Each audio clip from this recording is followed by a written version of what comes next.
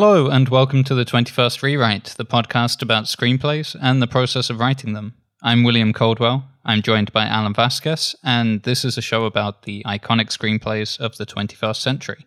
We're once again on the 21st episode of our series, so this episode is a retrospective that I like to call the 21st Recap. You might have overlooked an episode, you might not have listened to any of them yet at all, but by listening to this special episode, we really hope it helps you navigate our program and find out about all of the story discussions we have had and the guests that have been featured on the show that might really interest you. And for us, it's a great opportunity to look back on the past series and evaluate what we have learned from all of these fantastic stories that we have read and watched, and the conversations that we have had.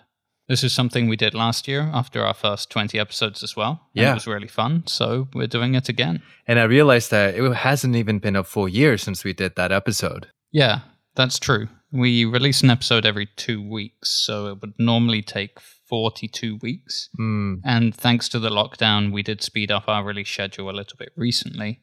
So it has been less than a year. The last recap was posted in September 2019. That's right.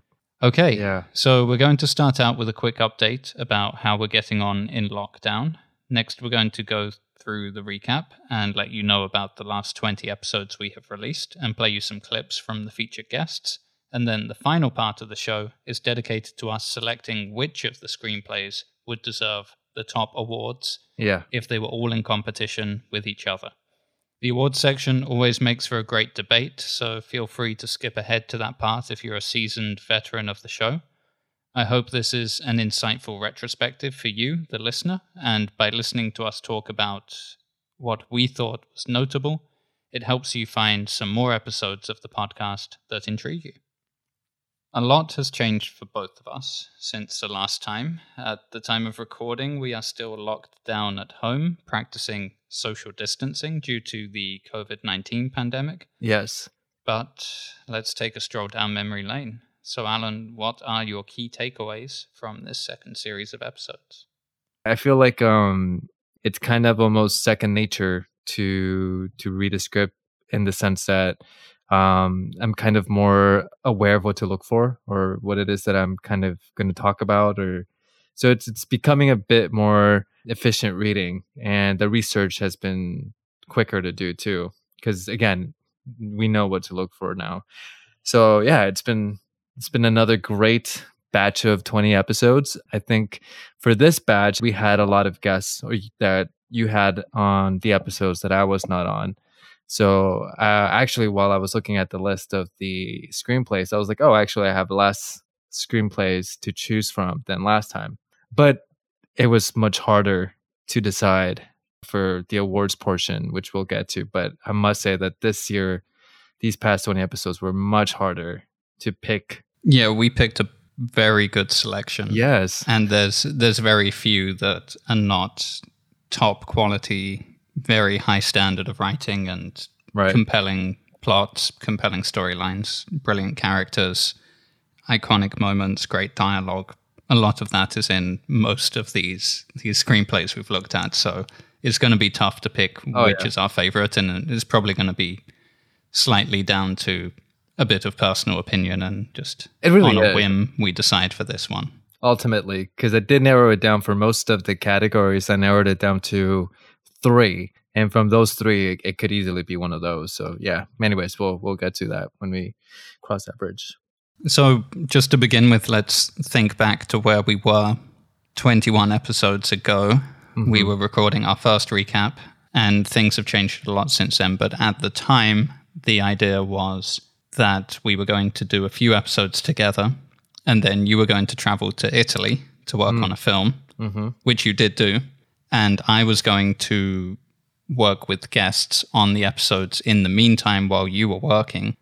I was going to record some episodes and feature some different voices. And then I took my own trip in December to the United Kingdom and traveled around various parts of the UK doing the interviews that I did. And I took a small Zoom recorder and 2 podcast microphones, and all of those recordings were done in person with the guest, which was brilliant. And then we came back, and then everything changed. very shortly afterwards. There were a few months at the start of the year where I think we both had visions for how we were expecting our careers to go and what we were going to be working on and writing. Yeah. And everything just changed around March, of course, with the COVID-19 lockdown. Yeah. We had just interviewed David Rabinowitz for Black Klansman, which we were both very excited about. I was really excited to talk to him, and it felt like a bit of a milestone for us doing that episode, having the opportunity to actually talk to someone who has gone that far in the industry and gotten their screenplay out there to a lot of people, and not just that, but a really amazing screenplay at that. And then, all of a sudden things shifted, and looking at the, sort of the positive side of all of that for us as writers, it kind of gave us the opportunity to kind of catch up on some film watching and do a little bit of learning. I am really appreciating your Instagram post for that one account that you created. For those that don't know, Will created a secret account that only his friends see, but he's constantly posting these frames from older films, and it's basically about cinematography and dissecting certain shots and how they pertain to story and mood and tone. And I think it's brilliant. Like every time I'm looking at that, it's really great insight. So I'm really appreciating that. That's really fun. Yeah, and that was just because I wanted to have essentially a notebook. I envision myself, okay, if I was in Scorsese's shoes or Coppola's shoes at this age, they would probably be sitting in a cinema watching a film on an old projector and taking notes on what they saw. But this is a completely different era, and I feel that with the ease of compiling and keeping information in a single place, why not have a visual diary where small clips can just be stored, and then I can remember and take inspiration from that for future scenes. And that's coming really helpful. No, it's brilliant. I'm thinking just off the top of my head, there's this scene where Robin Hood is from the 1938 version of The Adventures of Robin Hood, and Robin Hood and Will Scarlet are trying to escape out through the forest, and there's this beautiful light just shining through the trees that the two horses gallop through. And I'm using that image in my head as I'm writing a scene in my own screenplay right now, thinking this is how I would envision the forest and the people chasing through it. So I think it's great to kind of keep notes of things that inspire you and refer back to that when you find yourself stuck in a screenplay and thinking what should happen next. It's not copying, it's taking inspiration from. It's saying, this is something that I think works really well. How can I utilize that same concept in a new way? Yeah, no, I think it's great because when the writer's block hits, it takes inspiration to get out of it. It's nothing analytical.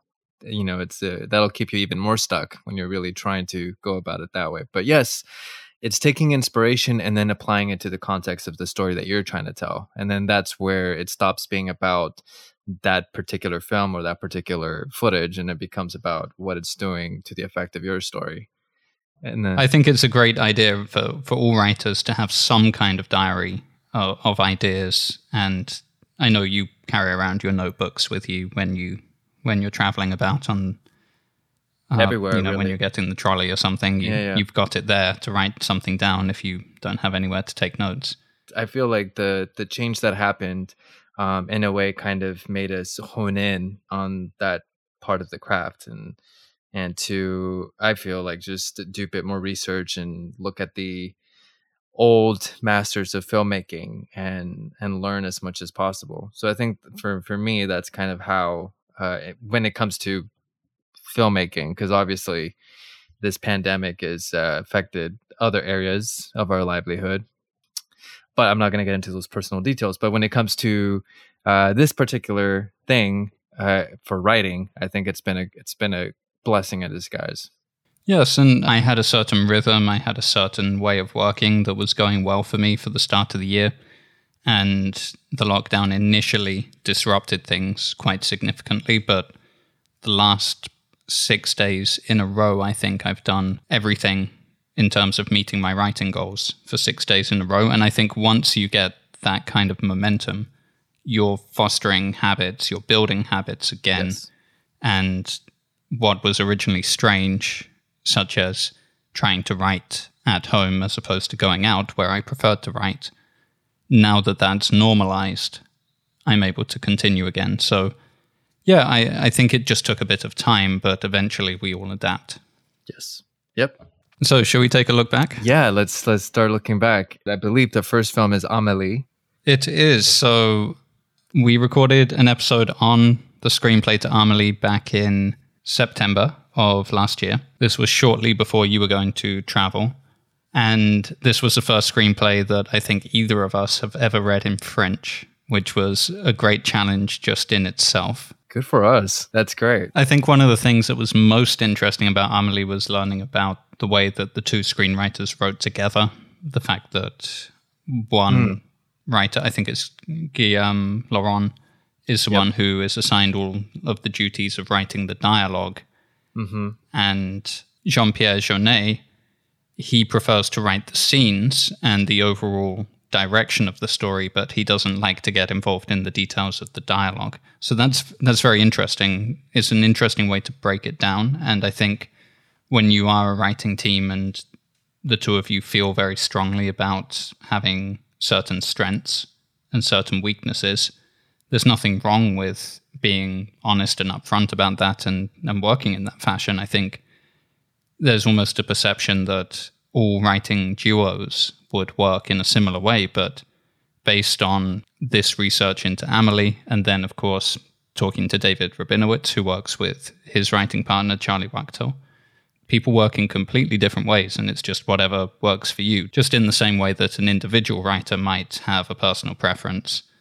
So it's the same when it's a writing duo. One of the things that I remember from the film is how little Amélie talks in the film. She doesn't have that much dialogue, but there's all these supporting characters, very colorful supporting characters surrounding her who are always talking. So she's almost like this kind of guardian angel of sorts. I don't know. She's just constantly watching these people in her daily life, and she's got opinions about each and every one of them. And each one, I think, brings a different side to her. So we're getting to know our protagonist through other people mostly, because she doesn't really talk and she doesn't narrate her own film. You know, we have someone else narrating the film. So it's not like we're even getting insight into her thoughts. So it's a very tricky kind of approach. But nonetheless, by the end of the film, we know who she is. Yeah, I think it's one of those screenplays that reminds you of possibilities. There is so much of a tradition of writing screenplays in a very formulaic fashion, thinking that this is what works and this is what sells. And something like Amélie is just a breath of fresh air. It really leans into a sense of wonder, a sense of imagination, and making the imaginary real, which creates this kind of surreal blend of both worlds, where there's a real world and the world of imagination, and they can intersect. And I think it just reminds you of a lot of the mystery and magic in life. A screenplay like that opens your mind to possibilities instead of thinking, oh, things have to always be done this way. Amélie reminds you that there's a million different ways you haven't tried it, and sometimes it can really work. Yeah, it kind of felt like a fairy tale, kind of like a fable. It had that sort of structure. It was definitely something very different in the way that it uses all these very fantastical elements to tell what is essentially kind of a romantic comedy, which I really loved. Yes, it's constantly avoiding categorization and catching you off guard with original ideas and brilliantly quaint concepts and characters. And Amélie really exemplifies that. It really shows you how some of the best foreign cinema really can do things that you really don't see very often in Hollywood. Yeah. I don't know if that kind of film would be done here. Yeah, it was a beautiful film. I loved it. The second episode we did after that was Lost in Translation, which we recorded shortly after I had returned from Japan. I took a trip to Japan in September. That's right. And that was really fun, just to kind of tie into something, even though there's plenty of great Japanese films, and hopefully we will be looking at Japanese films at some point on the podcast as well. Primarily, the idea of looking at Lost in Translation came about by us saying, well, we should try and focus on another female screenwriter. And we both agreed that Sofia Coppola is one of our personal favorites for... I think it's a very focused screenplay. It's only about 80 pages long, so it's very short, and yet within that, a very complex emotional map of two characters is completely conveyed.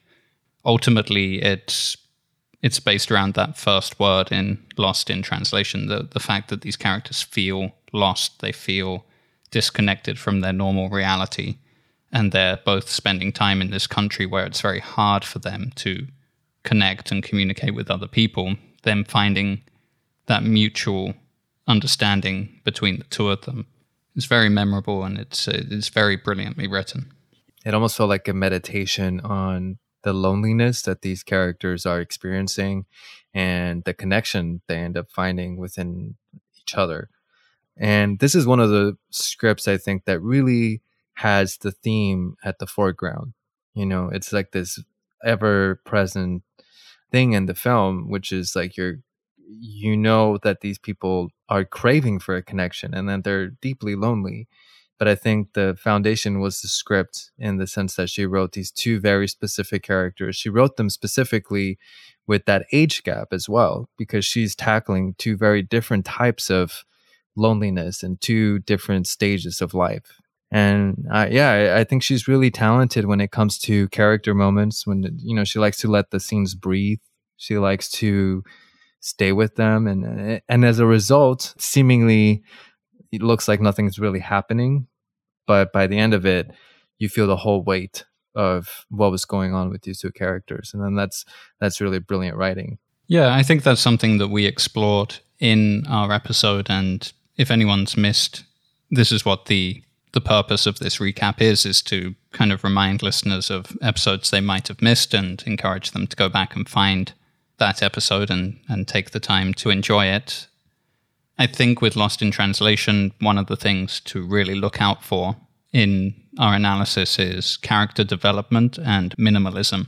I think it's a very effective screenplay. It doesn't use anything that isn't completely necessary. And in a way, that's also inspired by the whole Japanese concept of minimalism. It gives you a lot without saying very much, which is a very difficult task to do as a writer, I think. Yeah, all the character work definitely paid off. And as I'm talking about the film, that's making me want to change my winners list. But anyways, let's go on to the next. The New World, written and directed by Terrence Malick, came out in 2006. The biggest impression I had from the screenplay was that it kind of read like a book. It didn't really feel like a traditional script because he really loves his details. I think he feels like whoever's going to read the script, that's his audience as well. And he really wants to put you, the reader, through the experience of what he sees this movie as about. And for that, I think that kind of stands out compared to a lot of the other scripts that we normally read. You can tell he's got a very specific vision. He knows how to set tone.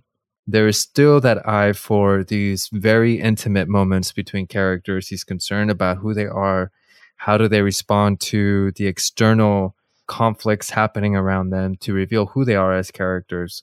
I think that was my biggest takeaway from Terrence Malick, is his care for the themes and the characters. And even though it's set hundreds of years ago, it felt kind of contemporary, kind of like an independent drama in the way that he approached the film in a more subtle and a more spiritual way. Yeah, I think the screenplay to The New World itself reads like an accompaniment.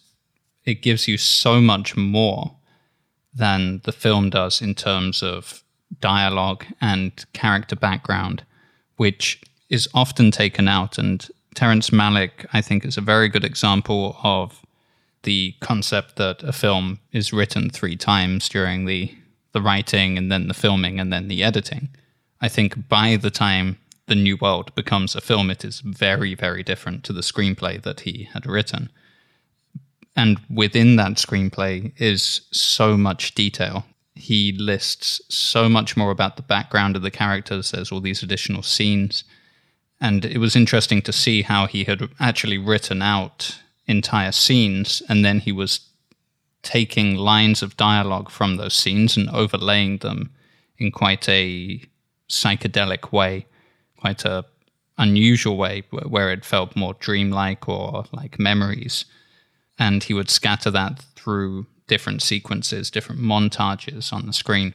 I think in the episode ourselves, we looked at a lot of the historical detail about the real events at the Jamestown colony, about John Smith and Pocahontas. I think we provided a lot of good information about that.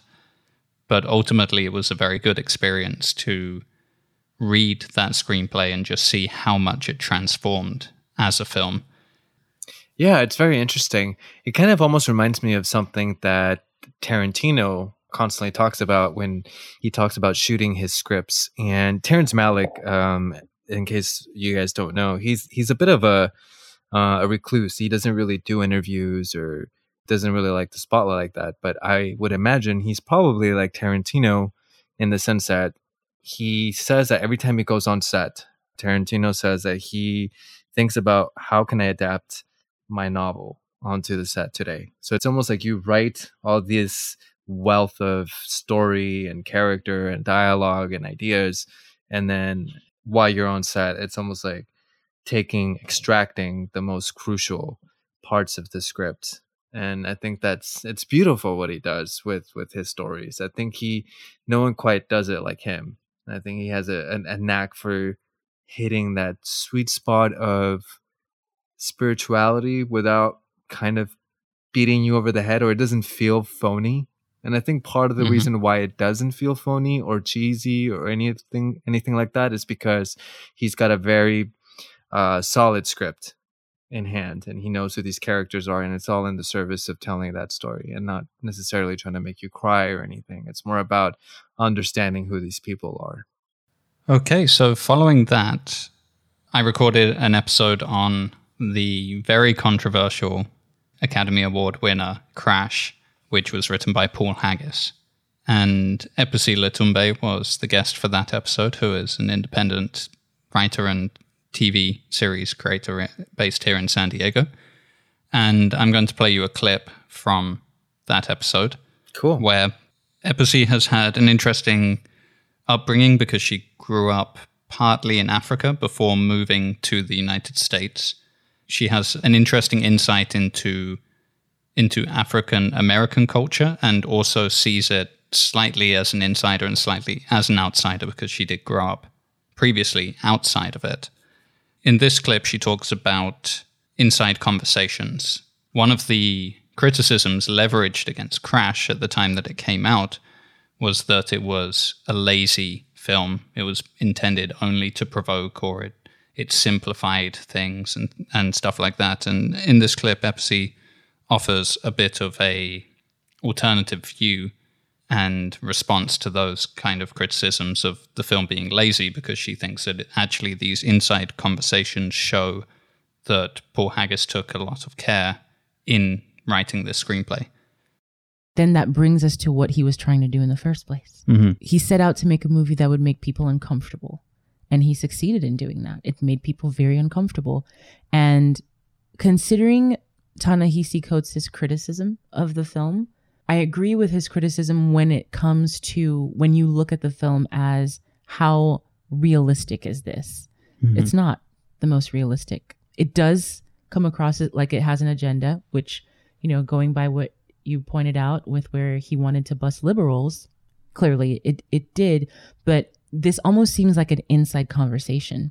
Mm-hmm. Oftentimes, I think a lot of voices that feel unheard or feel silenced are almost outsider voices, where it's a minority trying to speak to a majority. But when you have someone who is in the majority speaking to other people within the majority, the tone has to change. The way that you speak to people has to change, because you're speaking to people you know very well. Mm-hmm. And I almost want to argue that the reason Ta-Nehisi Coates felt the way that he did, I can't speak about his feelings, but based on his criticism, some of which I agree with, the reason that is there at all is because that film was not made for Ta-Nehisi Coates. Ta-Nehisi Coates and many people in the minority who face a lot of these issues on a day-to-day basis already know so many of these things. Mm-hmm. Paul Haggis is introducing certain ways of thinking to people who feel comfortable, to people who feel like, oh, this is in the past, to people who feel like we've come so far and there's certain things we no longer have to worry about. And he was trying to bring them to reality because they were living in a place that was a bubble. And I think that when you come to today, 2019, he was right. That's a very interesting point.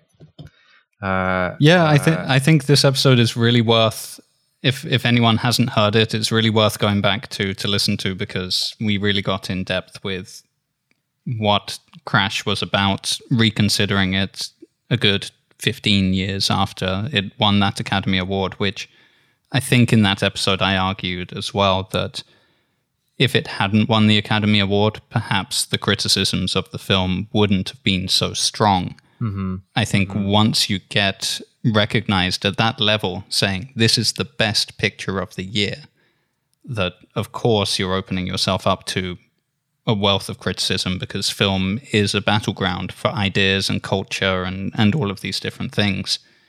And so, yes, I highly recommend this episode to anyone who's interested in hearing differing perspectives on Crash from two people from different backgrounds kind of talking about it and what the film is about. The big takeaway from me for that film was that it really works when you see it as a parable or as a fable, which is the way it was written.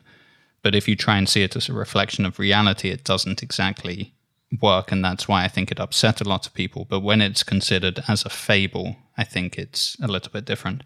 I assume you have seen Crash? And I have.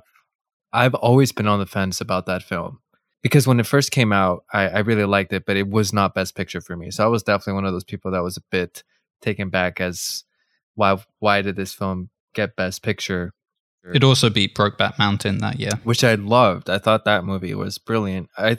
So I think there was a bit of a resentment towards the film for a few years, and then I saw it again. And the thing about it is that it has all these very powerful moments, and it didn't give you time to breathe and to really get some sort of nuances or get some sort of subtlety within the characters. It was just every scene was big. Every scene had something important to say. It really felt like the longest PSA on earth. It just had that sort of, okay, like it's every scene trying to like shove an agenda down my throat. You know, it kind of felt like that.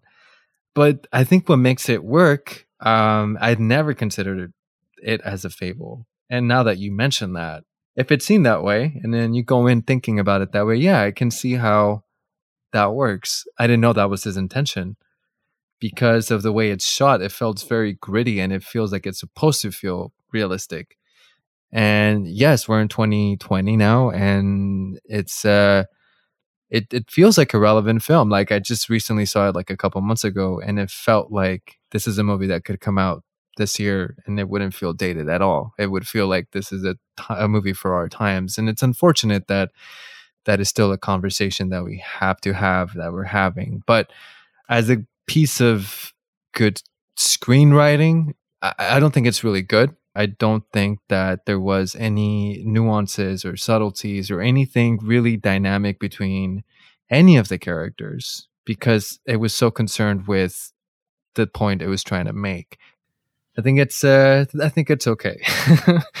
Yeah, well, I highly recommend to anyone who is now remembering Crash, a film which is often very far at the back of our minds, and wants to get in deeper with some of the topics it raised.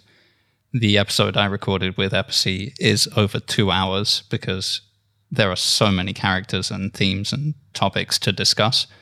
But I do think she was a brilliant guest to have on the show, because she offered a very interesting perspective. Following that episode, Tommy Savoya from the Cube Command podcast came on to discuss the first of Peter Jackson's second trilogy, The Hobbit, An Unexpected Journey. And one of the insights that Tommy brought into that episode was regarding the adaptation of the book for the screen. So we'll listen to that clip now. I think in terms of translation to the movies that Peter Jackson was responsible for, he had to put more effort into not just visually, but in terms of dialogue, fleshing out a lot of the parts that Tolkien chose not to, but could not be translated to film the same way that Tolkien wrote it down on paper. Prime example, I suppose, would be the dwarves.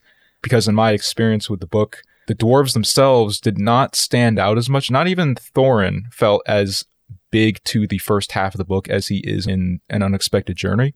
The dwarves themselves were given their own, well, of course they had their an actor playing each character, but they all had their own dialogue that was added to the film, and their own mannerisms, their own way of talking, their own different clothes and swords that they used.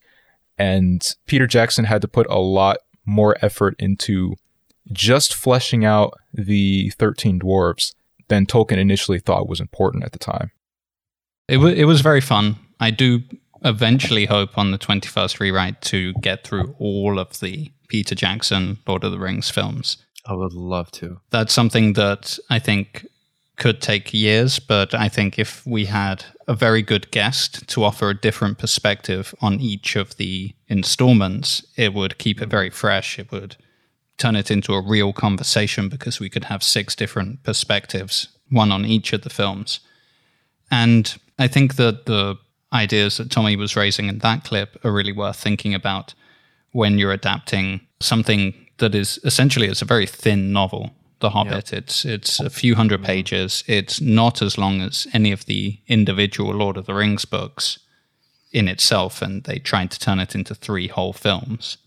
I think the initial idea was that it was going to be 2, and some of the problems in the Hobbit trilogy compared to the Lord of the Rings trilogy primarily come from that. It comes from a lack of source material to work with, trying to extend the story out so much more than what it initially was. But I do enjoy the first film, particularly because I do think that that film, compared to the other ones, captured the spirit of the book a bit better. The hero's journey part of it is really fascinating and worth looking at again, and we discuss this in that episode as well. It's everything you would expect from a hero's journey. It's this guy who doesn't want to go on an adventure. He wants to stay safe at home in his hobbit hole. And of course, he's whisked along on this adventure by Gandalf and the dwarves and learns what he's really made of. I love the Lord of the Rings trilogy, and I was very excited when they announced that The Hobbit was going to be made into a film, and I was even more excited. I was excited when Guillermo del Toro was attached to the film, because he was attached to the film for a little bit, and then Peter Jackson came back and directed it. I couldn't help but feel like maybe they had gotten a little greedy with adding another film, because I do remember it was supposed to be just a 2-parter at one point, and then they extended it to 3, and I just thought, it's a thin book. Why would they extend it to a third?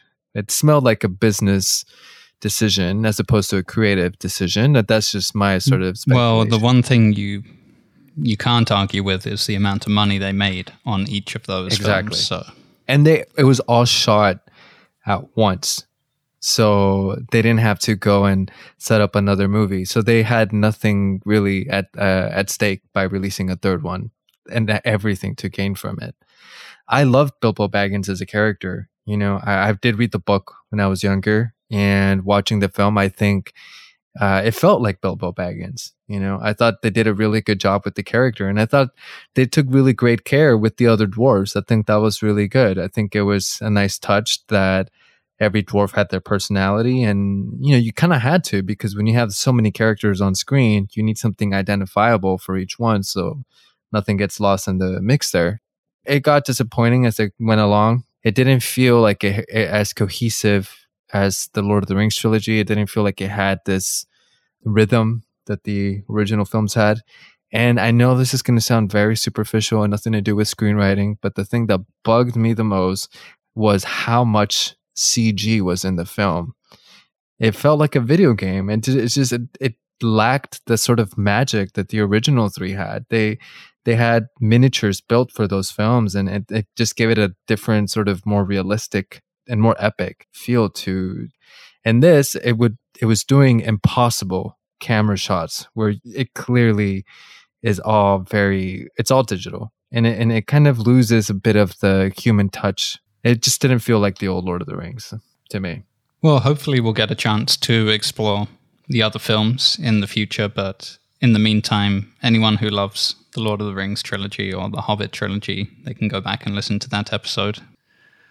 So let's talk about Gladiator next, which was an episode we recorded all together with Stuart Wojtyla, who is a lecturer at San Diego State University. He has written a book called Myth and the Movies. It's kind of like the 21st Rewrite, and that's why I reached out to him, because he had been doing this in the 90s before podcasting existed. He had essentially written a book taking all these various examples of films and trying to show how the hero's journey model, as developed by Christopher Vogler, who he knew personally, how that would apply to all these different varieties of films, from war films to romance to psychological thrillers. He was taking a diverse array of genres and trying to show the universality of myth in screenwriting. Right. He offered some brilliant insights into the structure underlying Gladiator,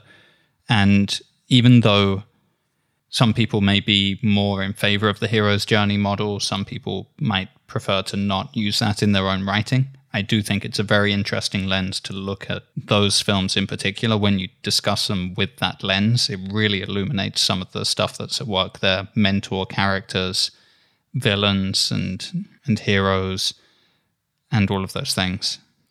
Yeah, I think Gladiator is one of those movies that it's like a fine wine for me. I think it every time I watch it, I find myself loving it more and more. I think it kind of made me see all the little gems that I didn't quite see before.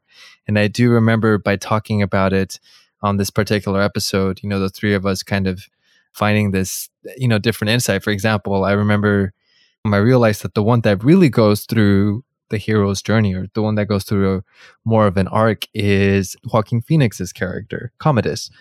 That was a very different insight than I had before. So it was, I love the film, and I think it's one of my favorites now too. Yeah, I really enjoyed recording that episode. I'm so glad that we managed to do it. I think that essentially there's 3 different versions out there. There's the filmed version, the second draft, and the first draft, and they have completely different endings, very different storylines most of the way through as well.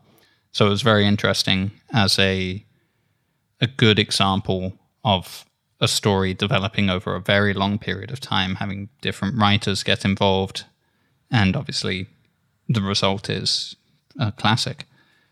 Following that, we looked at The Lighthouse, written by Robert and Max Eggers, one of the best screenplays I think I've ever read, and a brilliant film, filmed entirely in black and white. Do you want to begin with your thoughts on The Lighthouse? Yes, and I was just going to add, with lenses from the 1920s to give it an even more authentic look to the story. I agree with you. I love this movie. I think it's one of the best scripts I've ever read as well. It feels like it's a completely new genre in a way. It has this very kind of fable structure, yet it's a thriller, yet it's a bit of a drama. It's a character study. It's got all these different components, and it's horror. I could not stop reading the script. I love everything about it. It's definitely like one of the best, for sure. I very rarely go to the cinema to see a film twice in its theatrical run. So The Lighthouse is one of those rare examples that I did go to see it twice. Obviously, the fact we were going to be recording an episode on it helped me go the second time.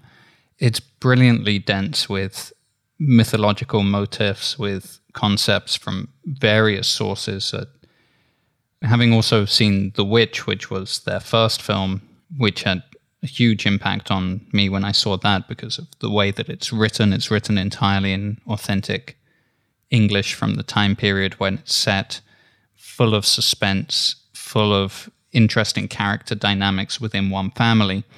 And one of the things that constantly keeps reoccurring to me as we're doing the 21st rewrite is that films based just around two characters are often the most compelling as screenplays, because you've got this implicit tension going on all the time. If you've got those two characters vying for victory between the two of them, that does create very powerful tension on screen. Whiplash would be another example of that. Mm-hmm. And one of the big takeaways from something like The Lighthouse or Whiplash is that early on in a writing career, when you don't necessarily have access to the big budgets and the wider range of locations that you might need for certain other films, keeping things set in and grounded in one place and based around the tension between two characters can be very, very compelling and far cheaper and easier to make.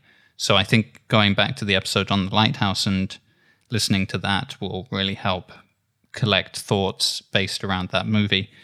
The problem with The Lighthouse is that it's a little bit of a mystery to people, and sometimes people want answers. But I think what actually is most powerful about The Lighthouse is that you don't really get the answers, and that's okay.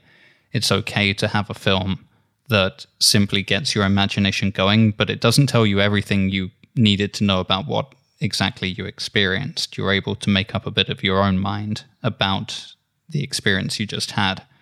It's a really great film and a really great screenplay. Yeah, it's one of those films that triggers conversations with whoever you go watch it with, and to me that's always the best kind of film to watch, because it makes you feel like you're participating and adding to the puzzle, because it's not necessarily spelled out for you, so you kind of have to do a bit of the brain work. And I think that's definitely the case for this film. You mentioned the mythological motifs and all of that stuff. I think they did such a brilliant job with that as well, to embed it into not just the story, but what it means to the characters. Again, this is, even though it's a very stylized story and film, it's still at its center. It's about who these two guys are. I'm very interested to see how Robert Eggers' career develops from this point on. His current film, or upcoming film, The Northman, is planned to be filmed this year. It's meant to be a Viking revenge film. So that already sounds incredible. Knowing the ability of this director and how he is as a writer, I can't wait to see that. Yeah, that's awesome. And I did watch The Witch, which I thought was also brilliant. Great. So following that was about the start of December. That was when I traveled over to the UK. And the first episode I recorded there was in the city of York at York St. John University. I met up with Robert Edgar, who is not Robert Eggers, but he's a lecturer on creative writing, and he co-wrote a book called Adaptation for Screenwriters. So I spoke to him about No Country for Old Men, written by Joel and Ethan Cohen and adapted from the book by Cormac McCarthy. It's a very beloved film. For many people, I think it's their favorite Coen brothers film. It's the one that won the Academy Award for Best Picture and for Best Screenplay. One of the things that we talked about, because, of course, Rob had written a book on adaptation, was, of course, about what adaptation is and how is it done and what does it really mean. So the next clip I'm going to play for you is Robert Edgar talking about adaptation. I think one of the issues that you've identified quite rightly is this idea of being and seeing inside someone's head, understanding a rationale for what they do, that either first person or third person narration that we get in novels, which is impossible to replicate in a film, even with those moments of voiceover that we do get in some films. And we get at the start of No Country for Old Men, it's not consistent. So the rationale for why people do things is always elusive. It's always inferred. And I think that's why some adaptations people feel very strongly about, because that's the aspect we lose, and that's perhaps the aspect that they want. One example, again, which we always provoke strong reactions in teaching about adaptation, is Enduring Love. And people watch either reading the novel or watching the film independently think either one's a great thing. Generalizing here, but that tends to be the position. When you look at it in terms of adaptation, people are often quite anchored by the film. I think it's a great film, but they think the two don't work together. And I think a lot of that is to do with that internal understanding the mindset of the main characters and why they're doing what they're doing. What's really interesting about No Country for Old Men, of course, is that we, as we've said perhaps a little already, we don't understand why these characters are doing what they're doing. Cormac McCarthy is elusive. That's one of the things he doesn't give us, and one of the reasons why the book is so challenging. We get some of it from the sheriff, but he's talking very generally. He's talking out there. It's not the internal workings of his mind. It's not a third-person narrator telling us what he's thinking. It's more distant than that. It's more complicated than that. It forces the reader to work a lot more, but it might be one of the reasons why it makes for a very, very good adaptation, because we were never going to get that with the film anyway. Yeah, so that was one of the things we discussed, was about what is a good adaptation, what is a bad one, and why do audiences say, well, I preferred the book and I preferred the film. It does seem to be partly about understanding character motivation and how do you convey that in a screenplay. Well, I do. Something just occurred to me. I feel the most successful adaptations, the writers really know what format they're working with. Script is purely visual, and you're never going to get everything from a book onto a screenplay. So it always feels like in the spirit of is usually the most successful, when you're able to kind of extract kind of the essence of what the book is trying to say and then use that as a sort of blueprint for the screen version. I've seen No Country for Old Men, and I do love that film. I haven't read the book, so I don't know what the comparisons are there, but you're right. I what he was saying about the characters, you never really understand why Chigurh does what he does at the end. He never bothers trying to explain what the hell is really happening within him. But you feel it, though. You feel that essence on screen. At least I did. You feel this thing that you're not quite seeing develop on screen, but you feel because of just the sort of tone that the film had. And I think that's another way of maybe conveying the information that's in the books that you can't necessarily shoot, but you can portray by the way you edit or by the way you just set up that tone. Was it faithful to the book? I'm just curious now. Yes, and one of the interesting things about No Country for Old Men is that Cormac McCarthy started it as a screenplay and then turned it into a novel, which I think definitely helped it in terms of being readapted for the screen. There is something very cinematic about the book in the first place. It's the fourth of his novels, which I've read. It's a very good book. Some of his other books are much more intense and much more visceral experiences. Blood Meridian and The Road, in particular, really, really absorb you and terrify you in equal measure. No Country for Old Men is a very good story. It's a very good book. And in that episode, we do a lot of comparisons between the version of the events in the book and the version that is in the screenplay. So I highly recommend this episode to anyone who is interested in those concepts and they're working on an adaptation themselves, perhaps, and they want to think about other ideas, not just about conveying the exact same plot points on screen, but how do you convey character motivations and things like that. Following that episode, it was actually the same day that I recorded the next episode at York St. John University with Mark Herman, who is a British writer and director. And he adapted in 2007 The Boy in the Striped Pajamas, which was originally a book written by John Boyne, an Irish writer. And it's a perspective on the Holocaust from the point of view of a German child. In that episode, I was able to interview him. I'd read the book, I had watched the film and read the screenplay, and I was able to ask him a lot about his process, about decisions he made along the way, how he went about adapting it, why he changed the things that he chose to change. So it was a second part, I suppose, to the episode that had preceded it, where I'd been talking about adaptation, because this was one where I could get really in depth asking someone who had adapted a book for the screen exactly how they went about doing it. So let's just hear very quickly from Mark Herman. But you have to know enough. You had to know enough about the history of it to really understand the book. And that to me was a slight confusion when I was reading it and thinking about turning it into a film. With the film, I wanted it from the word go. I wanted it to be a family film in the truest sense of family film, where a family go to see a film and they talk about it for hopefully weeks afterwards. And I think that, again, that's what happened. I think. That, can we say kids? I don't know. Yeah, pre-teen or young teens want to see this film, and the parents go with them, and it just opens up discussion, which might not have happened otherwise. I basically wanted, I wanted any kid to get emotionally involved in the story, because it doesn't bear scrutiny, the story.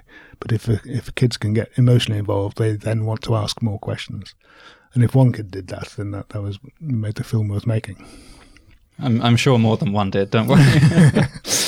But then, that did happen. I talked to a lovely old woman who used to take schools to Auschwitz, like you say, and she felt that the process now, taking school trips to Auschwitz, felt very much like a museum now, and that emotional involvement didn't happen as much as kids watching a drama.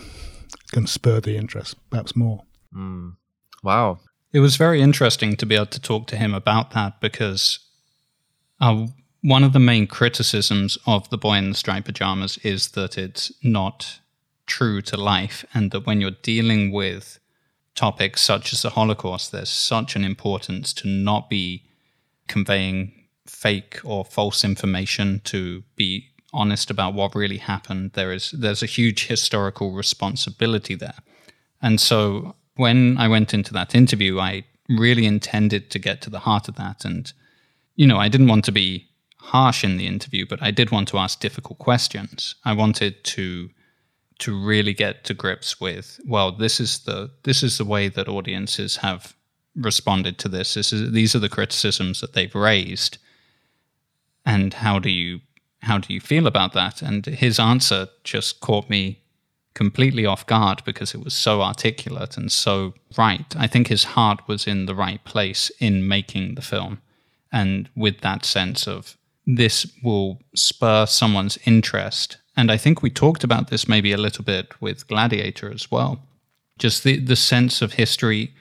Yes, the events of Gladiator didn't really happen, but I think Gladiator as a film is responsible for many people going on, as they've grown up, and years later they've chosen, what subject am I going to do at university? And they've chosen history, or Roman history specifically, because they loved that film and it just engaged them when they were young. And so a film like The Boy in the Striped Pajamas, even if it's not entirely authentic to what really happened, if it did capture the imagination of some young people and it got them interested in the topic, then they went on and learned about all of the facts and the figures and all of the real events. Right. And so I think that is a very interesting view on the role of adaptation and the responsibility of the filmmaker. And the full episode is there for anyone to listen to if they want to get more in depth with exactly what Mark Herman did in his process.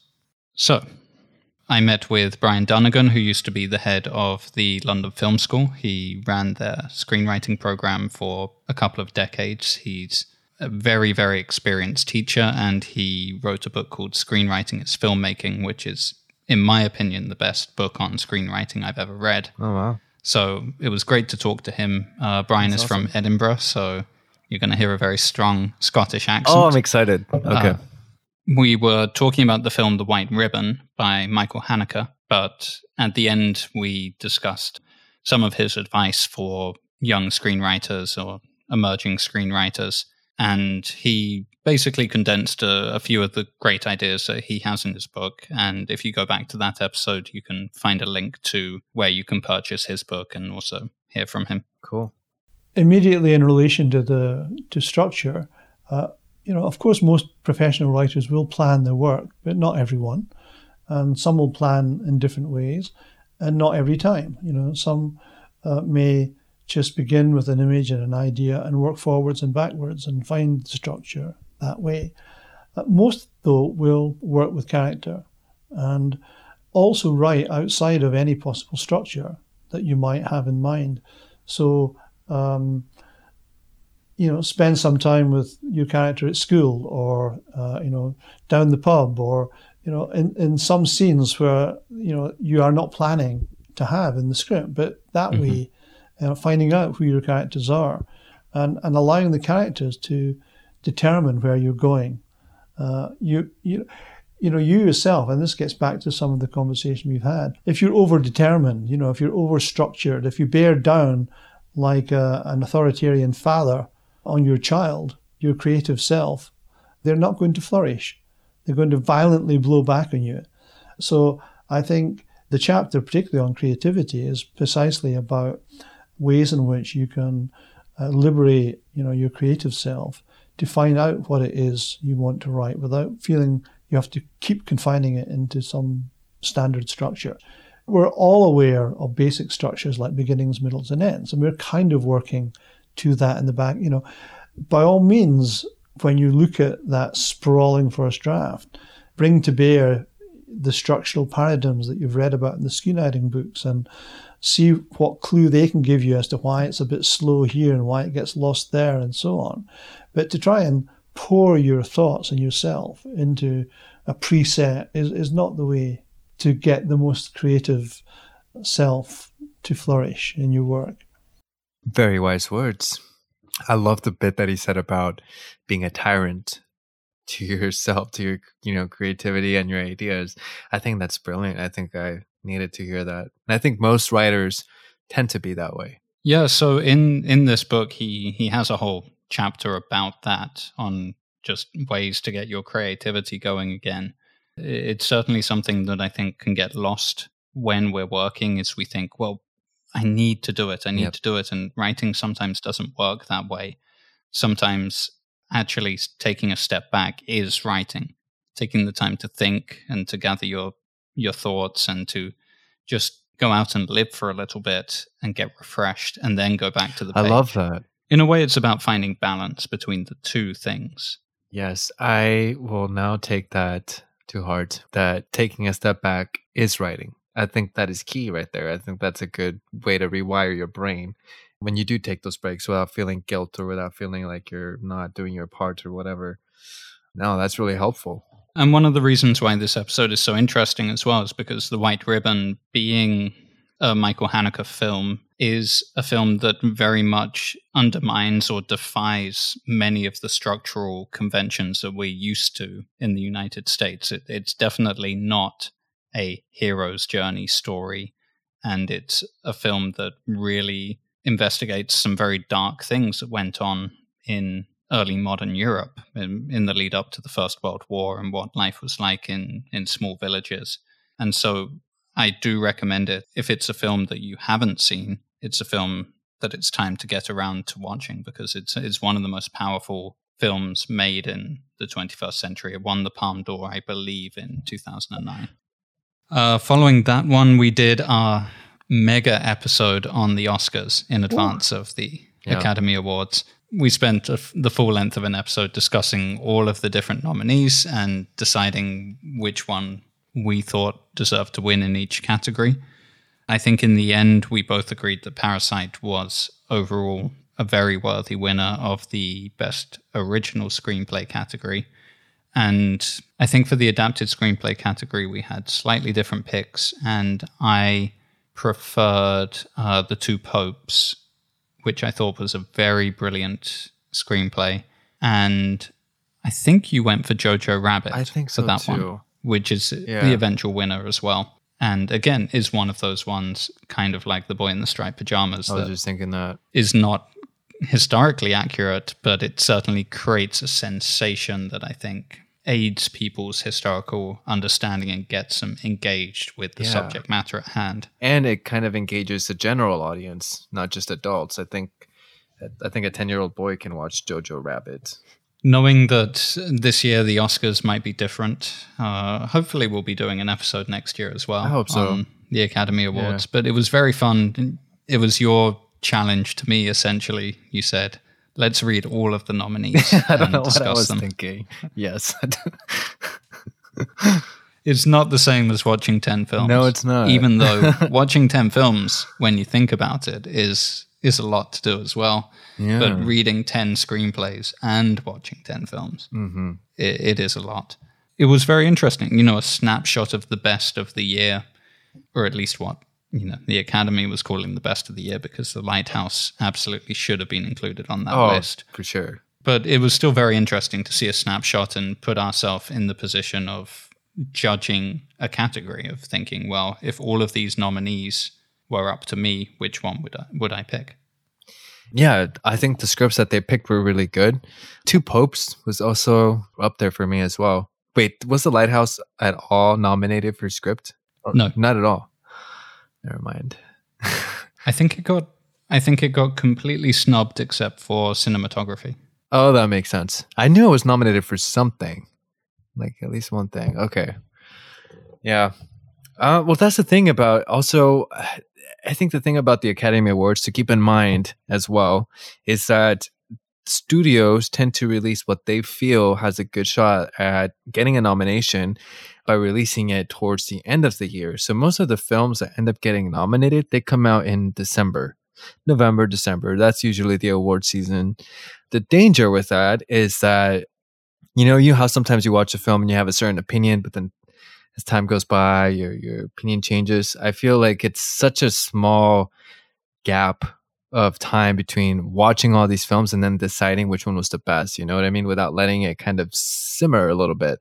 Yeah, many times we've seen these wins, especially in the Best Picture category, that on reflection did not deserve it. Yeah, and nominations as well, like we were saying, like The Lighthouse, you know, completely snubbed. So it's, you know, I take it with a grain of salt, but nonetheless, I did enjoy. I think it was a good batch this year. I think they were all really good scripts from what I remember, and very different from each other.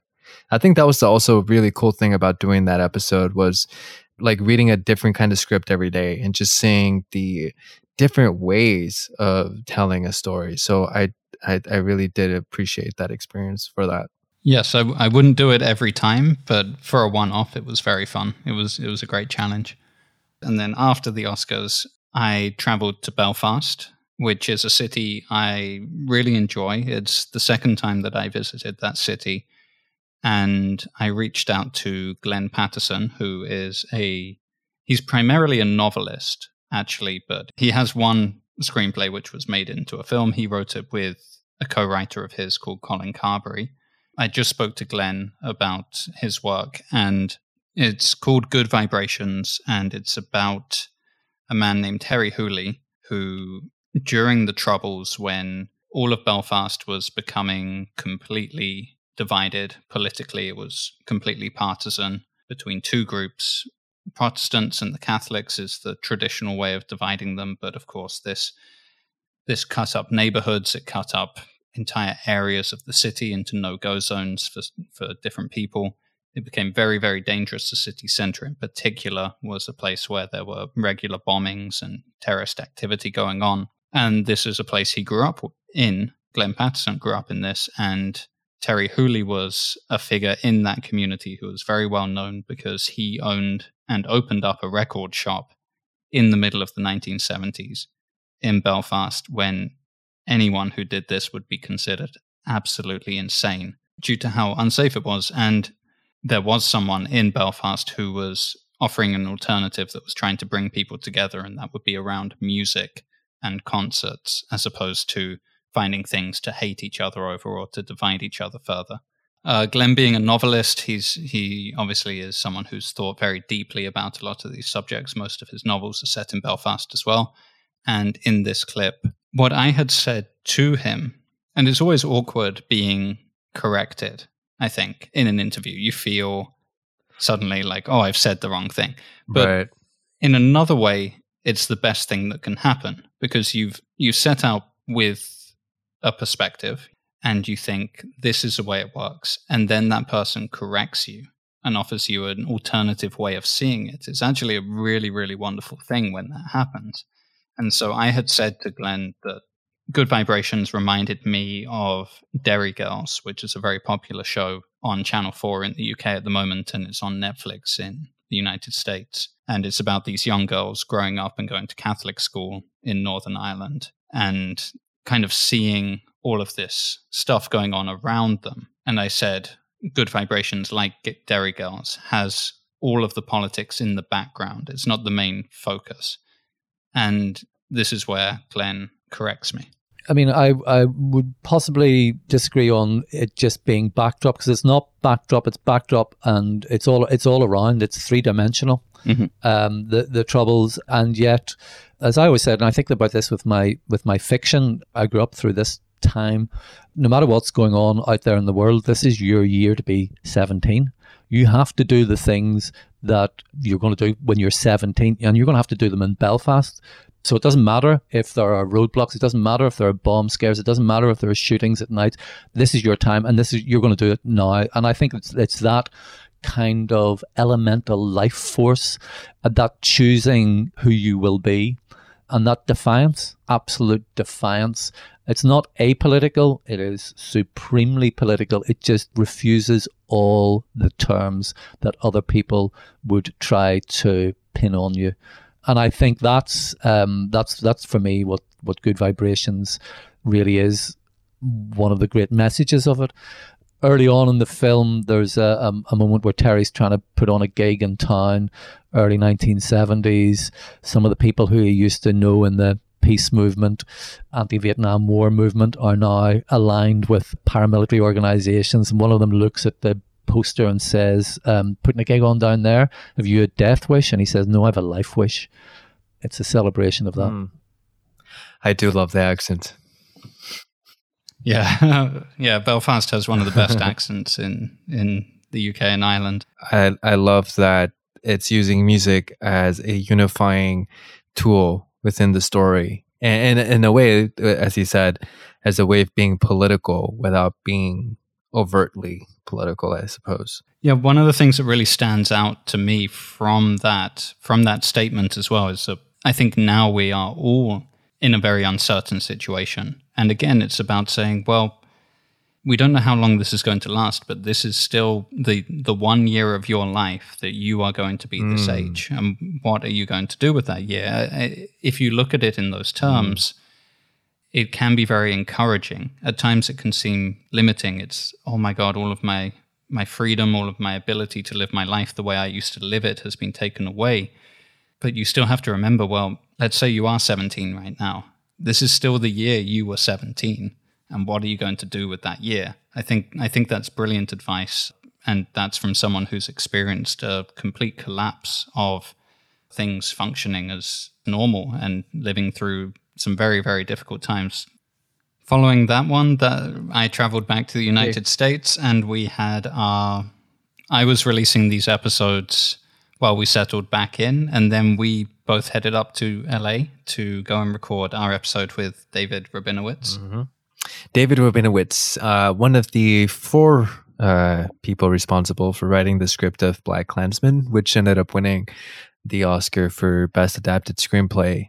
And it was such a treat to able to talk to him. And I think for anyone that goes back and listens, you can tell he's a very focused writer. And what was very fascinating to me was the way the film got made, the way that he got his script out there, because this is the first time that we were actually interviewing someone that has gone through that process where, you actually do get that deal. You actually do get that filmmaker to make your film. You actually see your film being released, and not only being released, but being celebrated by audiences and by critics. So he went through that whole entire journey. So it was really interesting to hear his perspective and to hear the collaboration that he had with his co-writer. And then once Spike and his partner came on board and they all kind of worked together, one of my favorite parts was discovering which parts were Spike's influences and which one were kind of his. And one of the pieces of advice that I really took to heart was, he had to kind of like do some mental gymnastics to be open to outside influences coming and participating in the telling of the story, because at a certain point it does become collaborative, and you have to be open to ideas and not get so stuck on yours. I think that's very, very, very important to keep in mind for any screenwriter. Yeah, it was a brilliant episode for us to do. I think it was really fun to be able to also find out the processes that were going on in the background. Obviously, David was able to give us a lot of the history behind the project, but also to be able to ask him about the development of the characters and the senses of responsibility that he and his co-writer felt with dealing with people who really existed. Obviously, he was in communication with Ron Stallworth himself, and so he's got lots of great anecdotes that he brings up in that episode talking about his time working with Ron. And so, yeah, I think we got a full overview of everything about BlacKkKlansman, which is one of those films that I think is definitely going down in history as one of the best of that period of time, that year in particular. It's a great film, and I think it's getting better with age, and because it took place at a very critical moment in the history of the United States as well when it was released. So I think it's one that we're going to look back fondly on for a long time now. Then we got back to a few more regular discussion episodes after this point. So following BlacKkKlansman, we did a tie-in to the release of the next James Bond film, which obviously did not get released. I think the day we recorded was actually the day they made the announcement. This was prior to any lockdowns happening in California. That's right. And Eon Films, obviously the producers of the James Bond franchise, No Time to Die, issued that statement that the film was going to be delayed until autumn. So we had recorded our episode anyway, but it was still great to look back, because I think Casino Royale was always going to be worth looking at. It was a reboot of the James Bond franchise. It was going back to the first book that Ian Fleming had written. So we both read the book and then compared that to the film. And obviously the film is set in 2006 and the book was written in the 1950s. So there's so much of the evolution of the James Bond character to discuss over the course of that episode. And also how you go about taking the best plot points from a book, and also how you adapt material that is very out of date, especially in terms of our perception of a character like James Bond. The James Bond character in that book smokes 70 cigarettes a day, and that's no longer considered heroic in our day and age, and especially not his attitude towards women and the way he talks about the female character in the film Vesper. There's been a big cultural shift since the 1950s.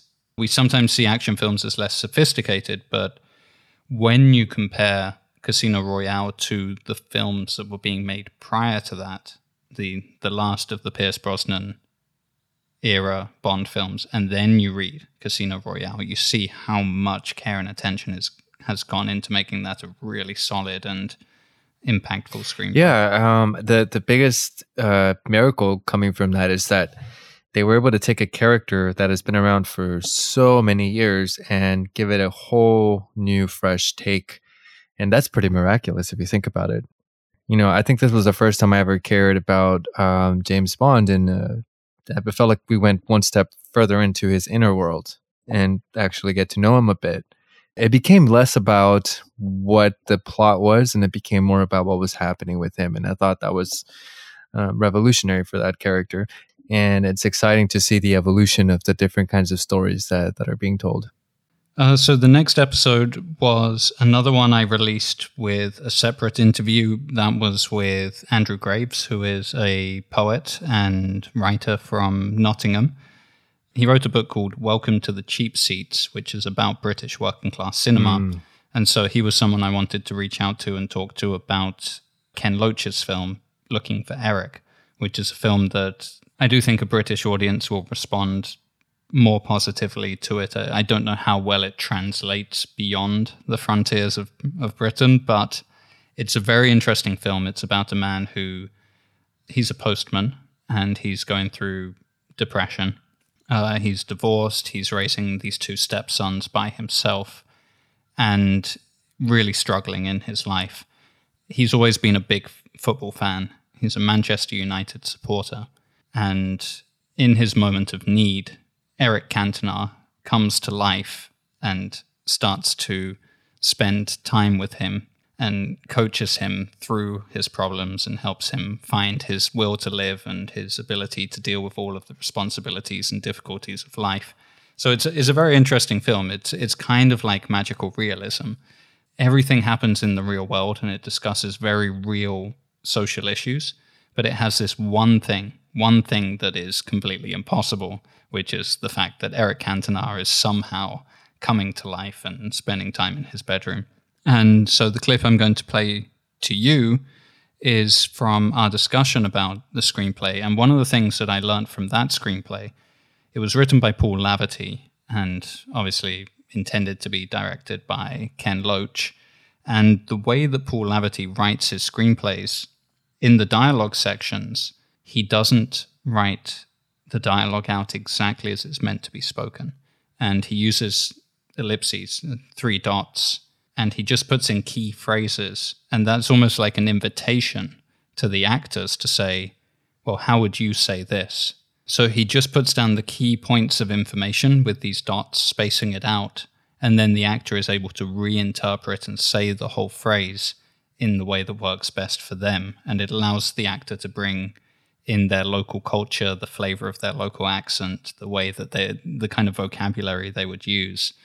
And so this clip is going to just show a little bit of Andrew's thoughts on that. I mean, the thing is, Paul Laverty had been working with Ken Loach since 1996 when he did Carla's song. So he would be well versed in how Ken Loach works as a filmmaker, in that he, sets up these scenes and really lets the actors go and will keep filming until, he'll let the scene play out however it's going to go, regardless of what's on the page. So what strikes you about Paul Laverty's screenplay is how polite it is in some way. It is very much, like you said, there are these moments in the screenplay where it is almost perhaps Meatballs does this, or perhaps Spleen says this. Like you say, it is a suggestion, whereas completely polar opposite. If you read a Tarantino script, there's nothing polite about that. It's very much, this is definitely what's happening, kids. This is it, cats. This is where we're going with this. Mm-hmm. In comparison, it's a very polite,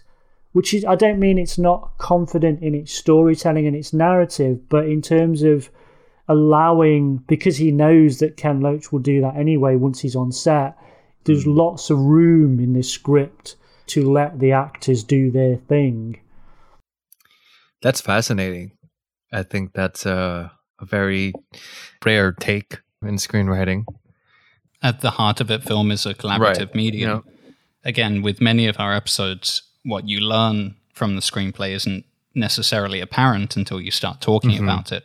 But that was the thing that I really took away from it, was that actually, at their very heart and soul, screenplays are a suggestion. Yeah. With all of my knowledge and understanding of the inner workings of this story and all of the characters, this is what they should say at this moment.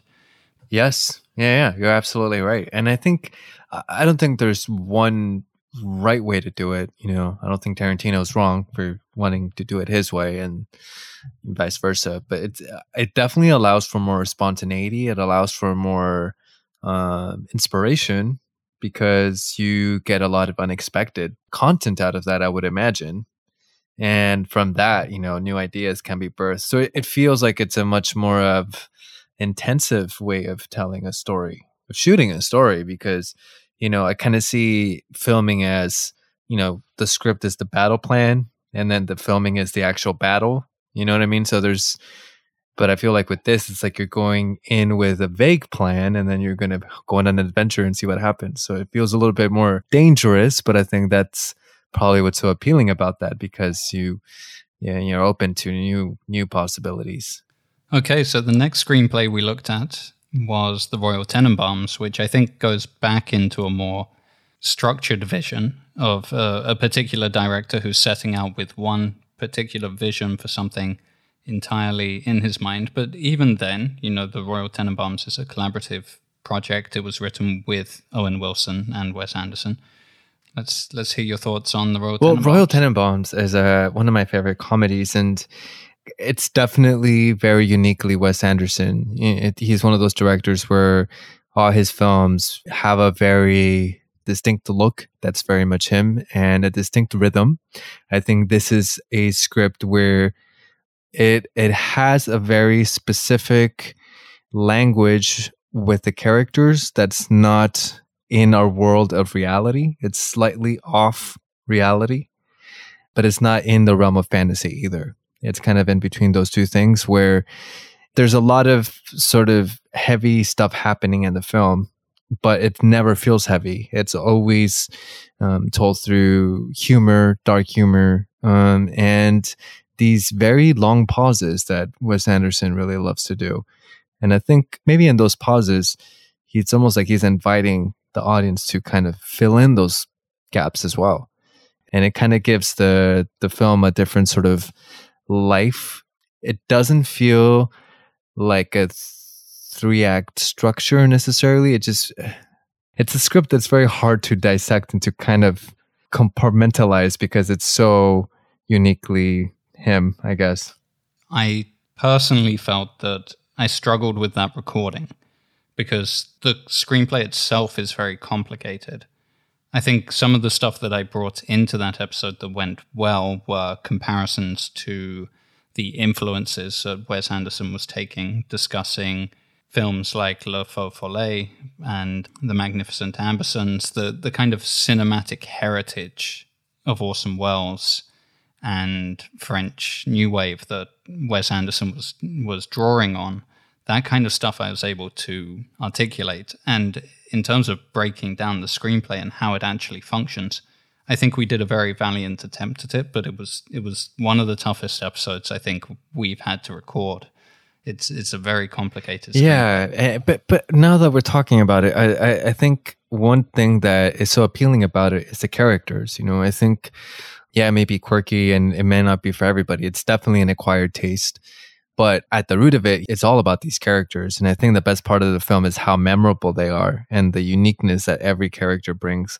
And I like how they're kind of cartoon characters. Like they never really change clothes. You know, they're kind of like a parody of themselves almost. And that just adds to the charm. I mean, it's not for everybody and I totally get it, but it's definitely for me. I really do love his storytelling. The next episode I released was Master and Commander: The Far Side of the World, which was a collaboration with Everett Rummage from the Age of Napoleon podcast. And Everett knows so much about everything to do with the Napoleonic era. It was great to talk to Everett about all of these aspects because Master and Commander is a very rare script in a way because it was written by John Colley, who is a Scottish screenwriter who actually started out his career as a doctor, a medical doctor, and then went into writing.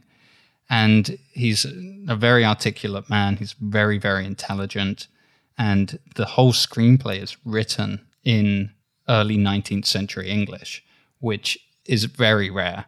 Most historical screenplays that we've looked at are very firmly in modern English, and all of the action lines are in So the action English. lines as well. It's mainly vocabulary. The whole screenplay is filled with a variety of vocabulary with regards to the actual vessel they're on, the sails, the ropes, the knots, everything, the weather. So it was a really, really cool screenplay to take a look at. And in this is going to be the last clip. This is just Everett telling us a little bit about, obviously, when you're adapting a screenplay or you're setting a screenplay in a real historical time period, you're often accused of exaggerating events, of dramatizing things a bit too much.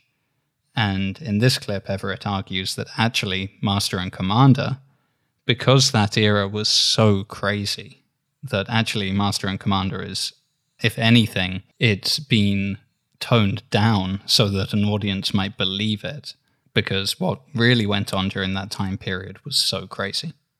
So basically they are, they're kids. They're learning. And they're also commanding men in battle sometimes, as we saw. It's a very strange convention, but that is how they trained naval officers until relatively recently. There were teenage boys on British vessels during World War I. So that's not by any means an old practice. And it was a really difficult life. A lot of them washed out. A lot of them never made it. You needed a little influence sometimes to get through that exam. It helped. When Nelson took it, his uncle was one of the supervisors. So that helps. Yeah, exactly. And so if you didn't know what you were doing and you didn't have someone to watch your back, you probably wouldn't make it. But that process, I mean, that generation, they created a lot of...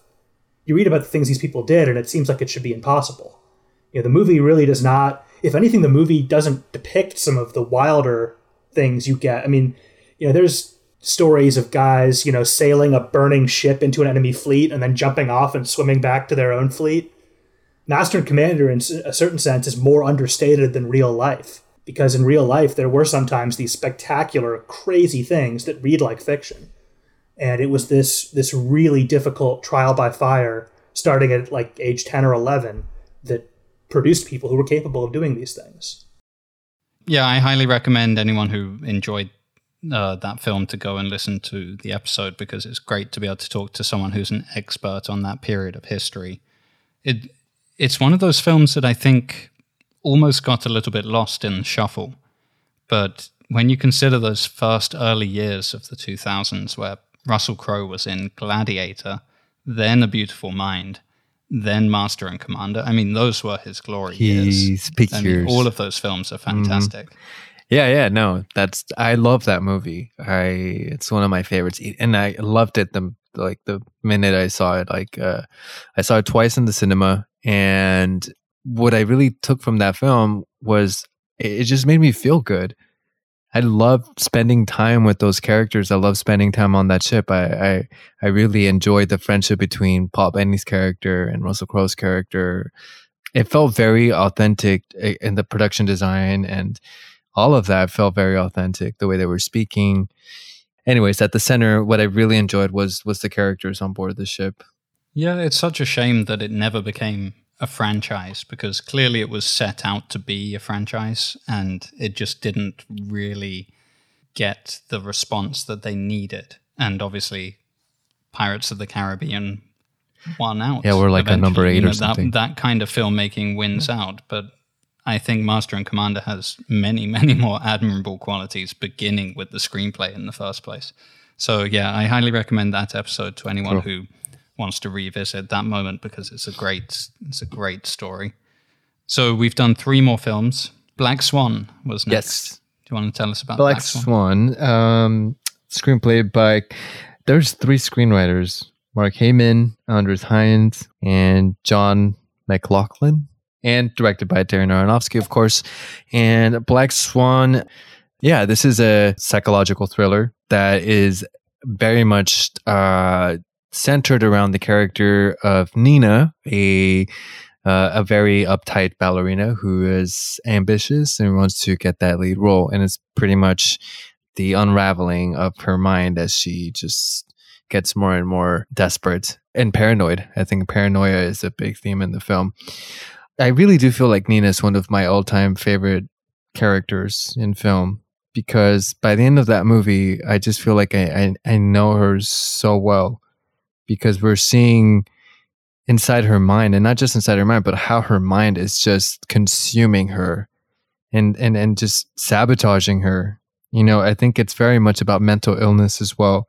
She's making all these terrible mistakes, but you never judge her for it. You understand 100% why she's making the choices that she's making. You can see how that can drive anyone insane. That world, which could easily be any competitive world, which is what makes that film universal. It could have been talking about actors. It could have been talking about some other cutthroat career. So I think that universality, makes the film extremely accessible. What I really appreciated about that script and the film was these very subtle moments that reveal to you, the audience and the reader, these little clues as to how she is kind of losing it and why she's losing it, which I found really fascinating. She's always in this space of wondering what the other person is thinking of her. And that is visually manifested in that she's always constantly seeing herself through mirrors. She's always seeing herself from an external perspective. That's why she's an easy victim for her mind, because she's not owning who she is. She's not seeing herself at all. She's just seeing some perception outside herself.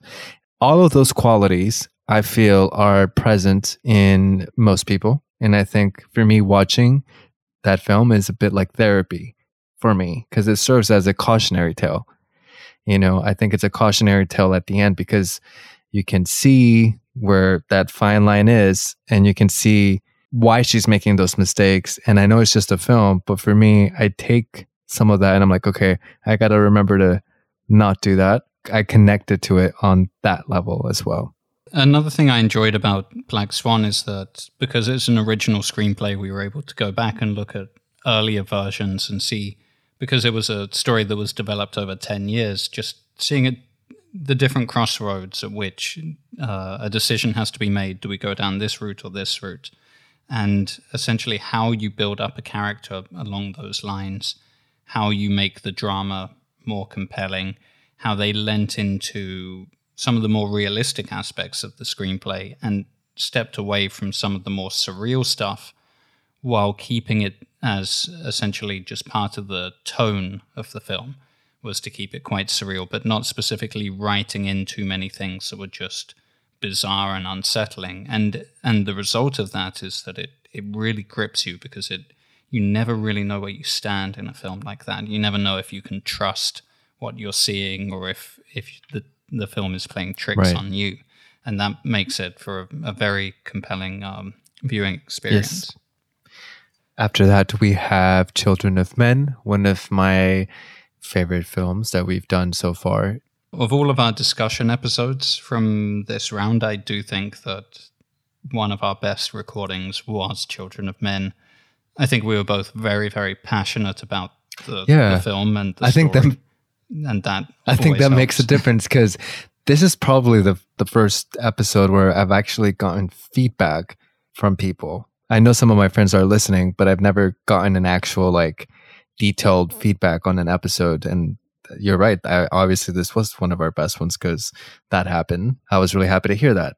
Children of Men, it's an adapted screenplay from a book. And I think what's so unique about it is that it is so different from the book. And it was meant to be very different from the book, because Alfonso Cuarón read a page summary of the book, and from that he just developed his own idea of what the film should be and never read the book. And that's a very risky move, I feel. But I think it paid off, because he was so true to his own vision of what that was, that the film has such a conviction, and the film ends up being very similar in spirit to the book, but in different ways, manifested through different variations. But I think they did such a good job with setting up a world that feels so realistic, even though it's in the future, but it feels like it could be now. You know, one of the things that we discussed extensively over that episode was the differences and the qualities brought from the book into the screenplay. And I do think they are just so different from each other, but that is what works. That kind of adaptation, when you are taking significant inspiration from another writer's work, but also reinventing it entirely for the needs of what you have to say, because Alfonso Cuarón went into that film, I think, with a lot to say. And that is one of the most apparent things about reading the screenplay, which he had done with a bunch of other writers, many hands involved in that project, but ultimately the story that is shaped out of it is one that I think transformed the story. The main power of the book is that it gets you thinking about all of the implications of the setting that's been created. But what the screenplay did is created a protagonist that any audience member can project themselves into, created an everyman protagonist that it's very, very easy to sympathize with, to understand his motivation, and then be swept along on that roller coaster journey in the way that good films do. That there's no point in Children of Men where you want to check, check your messages or Right. something. You know, you're not looking away from the screen. It grips you and it keeps the tension up all the way through, which we did discover in the book. In the second half of the book, that is the tone that is taken on, that P.D. James beautifully really sweeps the rug up from under you because you're used to a certain pace in the first half of the book. And then when everything starts to transform into the story that we're kind of familiar with from the film, let's say, that speed, the sense of danger that's constantly running throughout it, it all comes from that second part of the book. And it was brilliantly done because it set it up so well in the first half. We already knew what the stakes were. And so it was just run and go. And kind of circling back to an earlier point that we were talking about action films being perceived as having less sophistication. This is a prime example. It's pretty much an action film in a way because there's constant action. It's a chase film for sure, but it doesn't quite feel that way. It would cheapen it to say it's just those things, you know? So this is an example of how to use action as a way of revealing story, revealing character, and not just having action for the sake of entertaining an audience, but rather using it to empower your story. Yes, beautiful film. And finally, episode 20 of this cycle is 3 Billboards Outside of Ebbing, Missouri. This was the first one that we put to a vote. We asked for our audience to pick which screenplay we would look at on the episode, and 3 Billboards won out narrowly over Gangs of New York, which is still one that I would like to take on at some point in the future. But 3 Billboards, that was really fun to revisit. I really, really enjoyed it the first time I saw it. And going into the screenplay, there's a bunch of different scenes which didn't make it into the film that gives us a lot more background on the characters. But essentially, it's a very, very strong, very well-structured story all the way throughout. Really challenges you. It does so without being melodramatic, without being too exaggerated or anything like that, but sometimes it just punches you right in the chest, that film. And I really enjoyed going back into that world and figuring out how those characters were developed and what was done, because I really love midpoints. I love looking at screenplays and looking at where the midpoint is and seeing how that changes everything. And 3 Billboards, I think, has the best midpoint. If there was an award for best midpoint, 3 Billboards would win that one, because you just don't see it coming. You don't see this huge event that takes place right in the middle of the film and completely changes everything. You don't see it coming, and yet it neatly divides the film into 2 halves, the before and the after. And I think that was a really great thing to look at in terms of learning the power of a midpoint and all the things you can do in the build up to that to kind of distract and to make that moment more powerful. Yeah, no, I completely agree. I think it's talk about fresh air. I think this film felt like that. And kind of another point we were making earlier, that we haven't really talked about it too much in our episodes, but the idea of being in the audience's shoes and knowing how to subvert expectations. I think this is another good example of that, in which, you know, we maybe thought the film was going a certain way and then he just switches it altogether. But it doesn't feel like he's betraying anything. It feels like it just makes sense with what the characters are going through and their circumstances and who they are as people. Yes, it's shocking, but it makes sense and it doesn't feel like it's just there to, you know, try something new. And I think that's a very tricky thing to do too. You know, I don't think anyone can just pull that off. I think M. Night Shyamalan's plot twist, you know, it's the first thing I can think of. Sometimes they work, sometimes they don't work. The times that it does work, I feel it's got to do with honoring the story that came before it and not trying to just cheapen a trick. Mm-hmm. Yeah, it's careful setup, but it should always feel authentic to the characters and the world you've created. Yeah, I always tell myself, you know, there's only 2 reactions that you can expect from a plot twist. Only 2 possible outcomes. One would be like, oh my God, come on, really? Or, oh my God, whoa, did you, what? You know, there's only 2 ways you can go about it, which is a big risk. But yeah, this film totally earns that, and not only earns it, but like it just, like you said, takes the story in a different direction. And what I love about the film is all the humor that it has, and not for the sake of telling jokes, but through the humor, we're able to kind of understand these characters a little bit more and understand the ridiculousness of some of these situations. And I think it's a very unique voice that he has, because it comes at very unexpected times, the humor. And it's just, like you said, it never feels melodramatic. It never feels too heavy. It's definitely worth the read for sure. Okay. Well, that's our recap. Let's talk about the awards.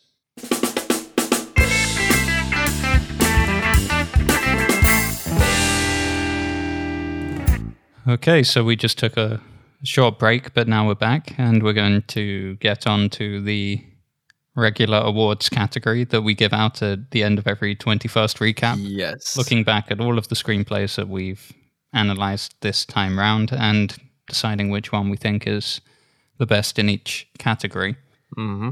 Now, one thing we had a lot of fun with last time was the Missed Opportunity Award, which basically is just open to interpretation exactly what that would mean. But the way I think of it is essentially, if the screenplay is based on a book, you could say that the adaptation was not quite good enough. It didn't entirely capture everything that the book was about, and therefore that was a missed opportunity. Or also maybe it could be a screenplay that was really well written and didn't turn into the best film. And so last time we had picked Never Let Me Go for that one, which we felt the book was just far superior and the film didn't entirely translate everything that was brilliant about the book. Right. And this year, it's a little bit tougher. I think we're getting really good at this because all the scripts that we picked are just really, really great. And it was really tough having to narrow down some choices. But that being said, we can talk through some of these. And I'm very curious to hear your choices. For some of these categories, I think you will probably lean more strongly towards screenplays that you were analyzing on one of the episodes yourself. But they're all up in contention if there's any from the other episodes you want to throw in there as well. I think the two I'm kind of stuck between on the missed opportunity are either Crash or The Hobbit. Crash, I think it was a big missed opportunity. It's something I was talking about with Epicee on the episode, is that we felt that Crash was originally designed to be a TV series, and it got made as a film. It's a film that was shot in about 36 days, so very, very short shooting window, trying to convey all of the different ideas, trying to convey everything that Crash was about in just a 2-hour film. Potentially, that could be the biggest missed opportunity in a way. But then again, it still won the Academy Award for Best Picture, so you can hardly call that a missed opportunity in another sense. Well, that's true. Certainly, people didn't think so because they gave it that big prize. I have it narrowed down to those two as well. Even though I was not part of those episodes, I just couldn't find any from the ones that I have reviewed to put in this category. Even though I do think that the first Hobbit film, The Hobbit: An Unexpected Journey, started out really strong and took a lot of care to really capture the essence of the book, pretty much after the scene where Bilbo reclaims the ring from Gollum, I feel that the story starts to go a little bit downhill. It falls into that major pitfall which we talked about on the episode, where essentially they're trying to make so much out of a single very short book that's only 200 pages long and trying to stretch that out over the 3 films. And I do feel that a more faithful adaptation of The Hobbit would have gone down better than this hybrid that is trying to include much more of the tone of Lord of the Rings, but then substitutes in a lot of this CGI orc storyline and things like that just didn't entirely work for me. So I would put forward The Hobbit: An Unexpected Journey as the biggest missed opportunity out of all of the screenplays that we looked at. Yes, I would have to agree with you. I was torn between Crash and The Hobbit. So I'm going to go with The Hobbit because with Crash, the story that they tackled and the themes that they were trying to tackle, this racial tension, I feel like we've gotten so many better films since then that deals with these issues. So in a way, that opportunity to tell that story, other directors and other writers have taken it and made better films. But with The Hobbit, that's a once in a lifetime deal there. I mean, of course they can remake it down the line, but this was Peter Jackson. This was his whole team from Lord of the Rings. So, it would have had that same connection. I feel that with The Hobbit, one film would have been really, really cool. If it would have been like a 3-hour film as a sort of companion piece to The Lord of the Rings, I think would have felt more appropriate. I think everyone would have appreciated it a little bit more because it was self-contained. And like you said, it didn't feel like they were really stretching all these things. And for people who read the book, like myself, I feel like everything that they added didn't really add anything to the feeling that you get from reading the book. If anything, it kind of takes from it. All these other storylines that they added in just felt like it was just robbing screen time from what the film should really be about, which is Bilbo Baggins. Why are we dealing with all these crazy larger problems in this Middle Earth? And in a way, it kind of takes away from Lord of the Rings, the original trilogy, because it feels like the stakes are higher for this film in a way. It should have felt more like a prelude to something bigger. Exactly. Tolkien's intention with The Hobbit was to write a children's book. And then out of that book, he started to realize that the place he was writing about in that book was Middle-earth, and then he expanded that universe out into The Lord of the Rings, The Silmarillion, right, and all of the other tales that he told about Middle-earth. So, yes, I personally, The Hobbit was one of my favorite books when I was a child. For me, the film didn't entirely capture the spirit of that book, and I think that is a missed opportunity, especially, as you said, considering Peter Jackson's prominence in the film industry and the cultural significance of the Lord of the Rings trilogy that he created. I think it's going to be many, many decades before anyone will get a chance to take another stab at adapting The Hobbit. So again, it's setting back that time frame in the same way that you might look back at, the 1940s version of Beauty and the Beast, and then Disney finally getting around to remaking that film many, many decades later. It's something like that, right, in my opinion. I think it will be a long time before anyone can try and take on The Hobbit again. Yeah, definitely. So there you go. Missed opportunity. And that's not to say it's a terrible screenplay. And it's honestly not. I really do appreciate the inclusion of the songs. That was one of the things that I really loved. It did capture some of the tone from the book.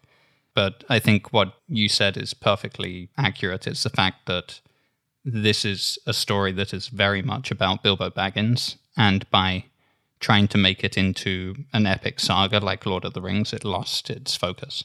Yeah, but you're right. It is an entertaining film. I don't think it's a horrible film, but yeah, it could have been something more. Okay, so coming up next is Best Writing Style. This is always a fun category to judge because I think it's something that we don't talk about very much. We talk about cinematography, and in the public discourse, we talk about how a film is shot and the way that it's directed and edited. But very few people actually go and read the screenplays and therefore have a sense of the writing style of many of the people who are involved from the very beginning, conceptualizing, developing the story, coming up with all the character traits and the dialogue. So best writing style, I think, is a category to look at as screenwriters, as readers. We are looking at who we think has the best distinct style. Now, last time you picked Aaron Sorkin for Steve Jobs, and I picked Kenneth Lonergan for Manchester by the Sea. So I think, again, we might pick something different from each other in this round. But again, I think it's whatever connects most with us as individuals, as opposed to there being any objective best style. This time round, a lot of the screenplays we've looked at have had multiple writers as well. So in terms of best writing style, I think it's easier for us to focus on individual writers who are showing their distinct style. So nominated for this are Martin McDonagh for 3 Billboards Outside Ebbing, Missouri, Bong Joon-ho for Parasite, John Colley for Master and Commander, Robert and Max Eggers for The Lighthouse, Wes Anderson for The Royal Tenenbaums, Sofia Coppola for Lost in Translation, and Anthony McCarten for The Two Popes. Yeah, I was going to pick Wes Anderson because I think he has a very unique style.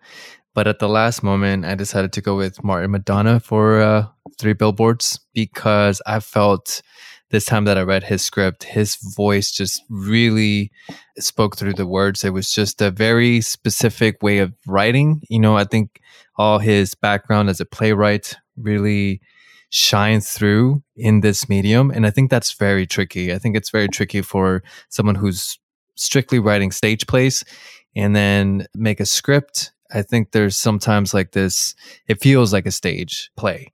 But the film and the script never does, even though there's a hint of it, there's moments of it, but it's always in favor of the characters and, you know, these sort of surprising moments. I think the film has a very refreshing feeling to it because it's always unexpected. When I first saw it, everything that was coming at me was very unexpected, which kept me engaged. It kept me really invested in these characters. And he has a really powerful way of revealing characters with very simple moments and very simple pieces of dialogue. And again, you know, the golden rule, show, don't tell. And I think this film and the script in particular, he's got a way of really doing it his own way through humor, which is often very unexpected. And I love that. So I think I will go with him for this. For myself, this is a very hard pick as well. One of the things I do very distinctly remember from when we were preparing for the episode we were going to do on the Oscars was that Anthony McCarten's writing style in The Two Popes really worked for me. It's partly because of the languages. As you know, I have a linguistic background. I've worked as a translator for many years, so it was very interesting to see The Two Popes, how it was constructed. He would include sections in Latin, in Spanish, in German. And I think it was the attention to detail I really liked in Anthony McCarten's writing, especially as, in a similar manner to 3 Billboards, he was condensing a lot of the action and a lot of things that are based on real life, but not entirely true to real life, dramatizing it and in a very theatrical way. I really enjoyed his writing style. At the same time, there was something about Master and Commander I really enjoyed, the way it was written very uniquely, I think, for a historical screenplay. It was written with that very specific tone and usage of vocabulary that fit in with the setting. So there was a lot of references to parts of the ship, specific activities going on the boat that are very well described and are hard for me to recount because I don't have the naval terminology myself to try and describe it. So in a way, it's a little bit of a labyrinth to work through, but as a work of fiction, it stands out. It doesn't seem to be entirely a screenplay. It's also a real engagement with the source material it's based on. And then finally, The Lighthouse, I do think, was just brilliant from start to finish. So I guess I've got to pick something here. Those are all great ones. I'm going to go overall for The Lighthouse. I think it's there's something about the mix because The Two Popes has the attention to detail and Master and Commander has the historical accuracy and The Lighthouse has both and then some more.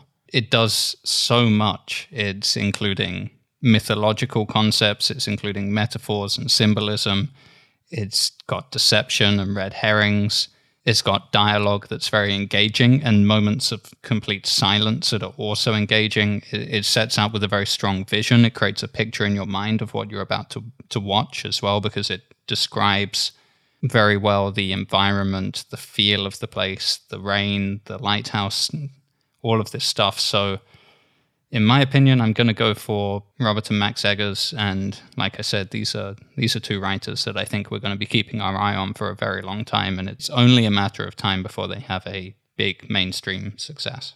Oh, for sure. I agree with you 100%. Any one of those are at the top there. And I was going to mention something. I thought you had chosen Two Popes because you started talking about it, but So now I had this thought in my head, but one thing I did appreciate about that script was how he took just a movie about two people talking, essentially. You have these two characters that are just getting to know each other, and he made that feel so exciting and so fresh and never boring and always engaging. And that's a very tricky thing to do. So I really much love that script too. Great. So last time we did best opening page. This is entirely about something that is very, very tricky, something I struggle with in my writing all the time. How do you hook the reader right from the very first page? Many screenplays do not do this.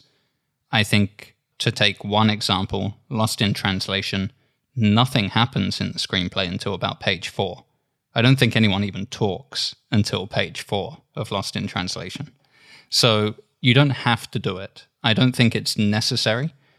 But when it's done well, there's a power to it, I think, having a strong opening page, because you feel like something magic is about to happen. There's all this promise right from the very start.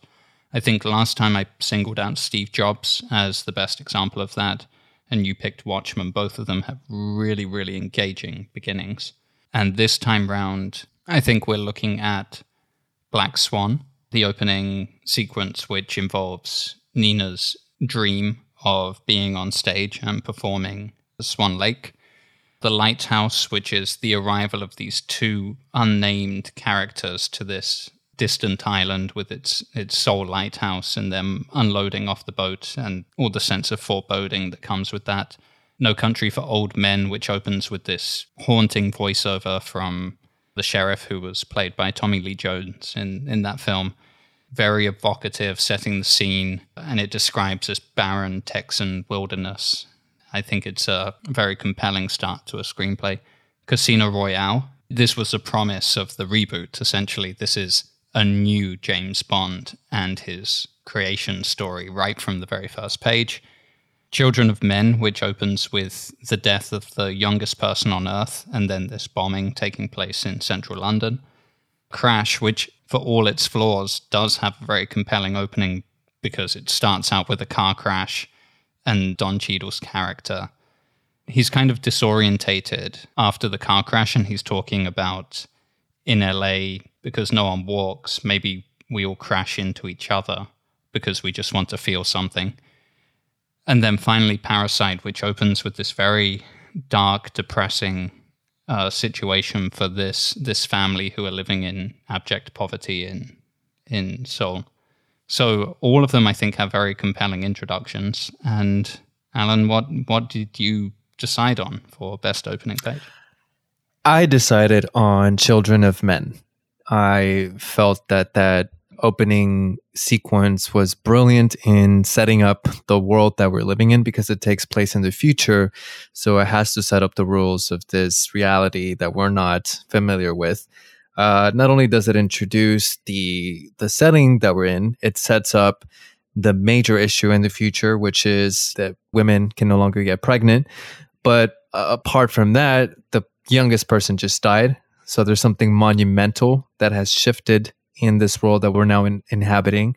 And we're introduced to our main character, and we're introduced to sort of his apathy in that scene. And I thought that was brilliantly done, because we see everyone so hooked on the story and glued to the screen, and he just kind of doesn't really seem to care, which sets him apart from the crowd. And then the explosion just kind of raises the stakes. It informs us, the audience, that this is a very dangerous future. I will pick Children of Men. I'm actually going to agree with you on this. I'm going to go for Children of Men as well. I think for all the reasons you've just mentioned, one of the things that really stood out to me when I was reading it, and something we talked about on that episode, is how Theo, the main character, he is immediately distinguished from everybody else. And that's a very difficult thing to do. I think a screenplay usually takes a little bit of time to ramp up who their main character is and define him to the audience. It's so effective. It tells you everything about the world. It tells you what the stakes are. It tells you what to expect in terms of the tone of the film. And it tells you about the main character all in one go. Very, very hard to do. And when you compare that to the book, for example, the book has a very, very slow start. It does also have the death of the youngest person at the very start of the book, but it's not compelling in the same way. So you can really see how all of the different people involved in adapting that screenplay really knew how to get right to the heart, to suck out the message and the significance of what Children of Men is all about and put it straight into the page.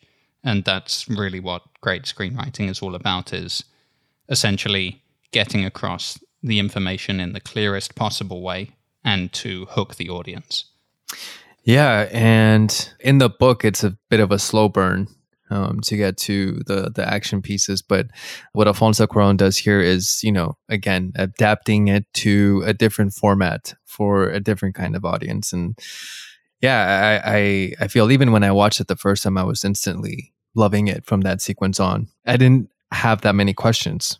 Sometimes when you're watching a science fiction film that has very different rules to our world, you're always kind of wondering what is really going on. There's a bunch of questions. But with this, the world becomes very clear very quickly. And I think that's an asset, because then you're focused on the emotional part of the story and you're not wondering about the politics or logistics or any of that. It's just informed in a very graceful and efficient manner.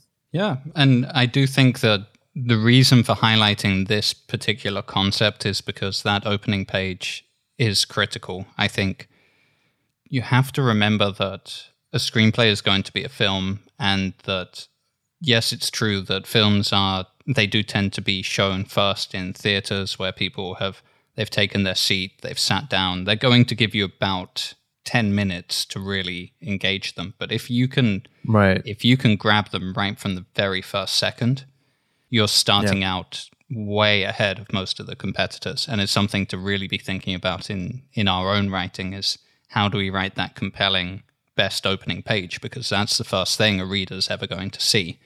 And if it's not great, I do think you get about 5 or 6 pages to turn it around. But why not try and get it right from the get-go? Yeah, and actually in a lot of these production offices where scripts are constantly coming in and you have script readers, which, fun fact, I was one in New York for about 8 months, where my job was literally just to read all the scripts that were coming into the office.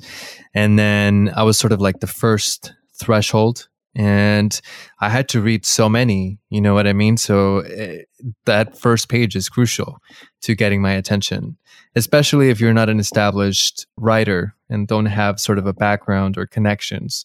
I think, for example, Aaron Sorkin, you're on page 7, something's going to come. But as a brand new writer, I think that's true. Why not make it that first page gripping and get that attention? Yeah, and very often gripping doesn't entirely mean, it doesn't necessarily have to have an explosion.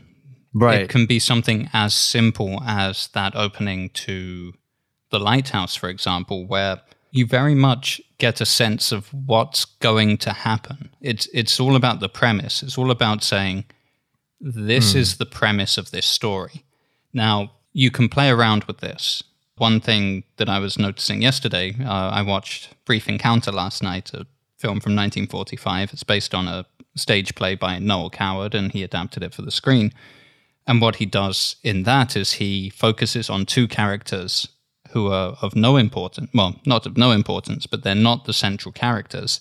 And they're having a very mundane conversation. And then he allows the camera to very briefly, this is David Lean who's directing it, he allows the camera to swing across and look at the 2 main characters sitting in silence. And you can use that to tonally say, there's something really significant going on over there because these 2 people are not talking. And you're using distraction early on. But I'd say in most modern screenplays, you pretty much want to sum up everything that the film is about in some way. That, for example, Children of Men, that first page, it sums up, this is about a society that cannot have children. This guy, Theo, stands out because of his apathy, and he appears to be very different to everyone else around him who's going along with the status quo, caught up in the news, and he's a free thinker. He's independent enough, and he's the person we're going to focus on. I think just by doing that on the first page, you're basically saying to a reader, this is worth continuing, this is worth reading. And I think, in my own experience, sometimes the first page doesn't come clearly until you really, really know your story. And then you know what really goes in the front of your story. So it's a never evolving process, I think. Okay, and now we've got to pick the best of the best. This is overall categories. As usual, I've looked back at all of the different screenplays that have been analyzed on the 21st Rewrite over this series of 20 episodes, and I feel that even though we did this episode on the Oscars, it's not really worth including every single screenplay we looked at there. Instead, what we would do is we would just include the screenplay that we picked specifically as being the best for that category, and then put them with all the other ones from the episodes. So for Best Adapted Screenplay, we would have The Hobbit: An Unexpected Journey, No Country for Old Men, The Boy in the Striped Pajamas, Good Vibrations, Black Klansman, Casino Royale, Master and Commander, Children of Men, Jojo Rabbit, The Two Popes. Now, this is obviously a very competitive group with some standout stories in it as well. So I don't think if anything is not selected, it's not really. No, not at all. It's not to say any of these are really terrible good screenplays. Yeah. These are all great stories. I mean, I do ask myself a little bit about our responsibility in terms of, okay, well, we might be putting Casino Royale and Children of Men here up against things like Black Klansman, and we personally know David Rabinowitz. Is it fair to? Are we going to judge these things fairly? And I think we're capable of doing so. I don't think that our decisions are going to be based on the fact that I've met a lot of the people that wrote some of these adapted screenplays here. I think that we're able to be quite level-headed about this. Yeah, and I didn't even. Now that you mention it, that's right. One of our guests was he wrote one of the scripts. I didn't even think about it, to be honest with you. But I do have a choice. My choice is Children of Men, and I would argue that it's not the most faithful literal adaptation of a book. So is it fair to give it to Children of Men, which was not as faithful as maybe other screenplays that were to its source material? So which is a valid argument. There are three words in this. It's best adapted screenplay, and I think it's where the emphasis goes. Are we putting the emphasis on the words best and screenplay, or are we putting the emphasis on the word adapted? Right, but it captured its essence. It captured the themes that it was kind of grappling with. The reason why it would be adapted is because the story that the book was telling, the screenwriters were able to transform it into a film, and it worked powerfully in that medium. The book is a very powerful piece of literature, and I recommend that book. I think it's a great book. But the film is also a great film. And it's like you have the story, and it was told in two different mediums, and they both did a great job. And I think that's really difficult. I think a lot of adapted screenplays tend to either be too faithful or not have enough of what the original story was about. But this one I felt was just an awesome combination of all those things. It knew what the strengths of filmmaking is, and it applied it to the screenplay. So I thought it was brilliantly done. I am very torn. I think even up until the last second, there are still doubts running through my mind here. I feel that Black Klansman is a very, very good adaptation. One of the reasons why I feel that is because in talking about Black Klansman before going to do that interview, someone asked me about the differences between the book and the screenplay, and I said, well, if you've seen the film, you really do have a good sense of what the book, what Ron Stallworth's story, as he told it, was all about. And in that sense, if the emphasis falls on the word adapted, I think it's a very, very good adaptation, because it really, really conveys this sense of the time period, the things that this guy went through. even though it's very clearly dramatized, it's still, I think we always have to allow for a lot of that in order to make a compelling screenplay. On the other hand, I am hearing your arguments towards why it should be Children of Men, and I do think that as a screenplay overall, it stands out as one of the very best. And then I also have a soft spot for Master and Commander as well, which is an adaptation. It's a very, very complicated adaptation it's taking pieces from about 20 different novels written by this guy, Patrick O'Brian, and condensing all of these different storylines and ideas into this very unique screenplay that, again, I thought it was very interesting in terms of its writing style. But overall, I will go with BlacKkKlansman. Okay. For the reasons I've just mentioned, I think it's the best adaptation. So if I was interpreting those very simple words in the way you are, I think I would go with Children of Men. But just focusing on adaptation, I think that's a really, really interesting project. I can see entirely why it was snapped up. I think that's something that stood out from the discussions we had with David Rabinowitz about the screenplay as well, is the speed at which this thing gathered interest. And once that ball got rolling, once Jordan Peele got interested in it, it's because it's very high concept. And it was an adaptation of something that really happened and yet turned it into a very compelling high concept story idea. The reason why it's the best adaptation for me is because it took this very relatively obscure book that almost no one had paid any attention to and turned it into one of the films of the year.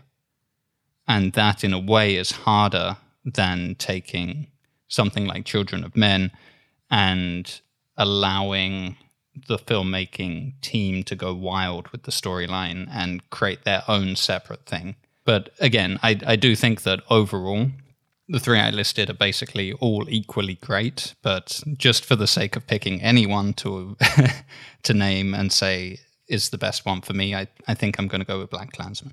That's a good choice too. I think it's a really amazing story, and I do love the script, and I think what David brought to the project and everything that he talked about was really, really great.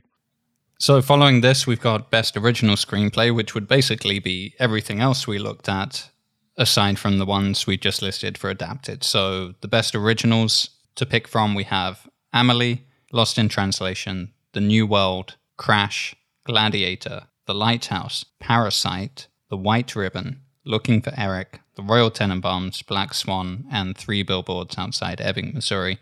Now, last time round, you picked Ruin, which was the screenplay. That was one that we looked at that actually wasn't a film, and it's supposedly in development and probably has been affected even more now by the uncertainty in the filmmaking industry due to the pandemic. But theoretically, Ruin is something that's in development. This time, these all have films that we can compare them to. Ruin is so good that I still remember that script. Like, those images are still in my head. Last time I picked Ex Machina by Alex Garland, which I think is one of the best screenplays I've ever read. Again, we can think a little bit about where our emphasis is going to fall here. Is it going to be on the word best, or is it going to be on the word original? Is it because the idea itself is so compelling as a storyline, or is it because the execution is so brilliant as well? I think the reason I picked Ex Machina last time was execution, and the reason you picked Ruin last time was execution as well. Well, I am very torn here. I have Parasite and The Lighthouse as my 2 finalists, and they're both very different films. The strength of Parasite was that it was very original in the way the story unfolded. Lighthouse also had a very original concept. Okay, I'm going to go with my gut. I'm going to say The Lighthouse, simply because it felt very original. Its setting, its characters, the sort of themes it was grappling with, the story overall, the visuals, the motifs, the mythological aspect to it, all of that, all these very different ingredients put into this cauldron and create this, what I feel is a masterpiece, I think I'll go with The Lighthouse. Yes, I feel good about that choice. I love Parasite as well, but I will go with The Lighthouse. What I really love about this movie is that you can talk endlessly about it with, people you go watch it with. The thing about the filmmakers is that they haven't necessarily talked too much about what the movie really is about, and you're not given answers to a lot of the things that happen in the film that you as an audience are left wondering, was that real? Did this image symbolize that they're going through like all these different questions that you have for the film just kind of keep you in this sort of loop where you're just really talking out who these people were. And that's really great. Like it's not every film that you come out and the story is still evolving through conversation with you and your friends, and it's that lasting effect that I think is that makes it so special, because even now I can watch it again and I'll probably find something that I hadn't picked up before. And I think that's my favorite type of movie, that is just infused with so much care and so much detail and so much passion for its story. And in every single frame, every single sentence in the screenplay had this sort of attention to detail. You knew that these were masters of their craft and they knew exactly the story they wanted to tell. They knew how they were going to sort of not puzzle the audience, but sort of leave them with these questions and intrigue them with these sort of ideas.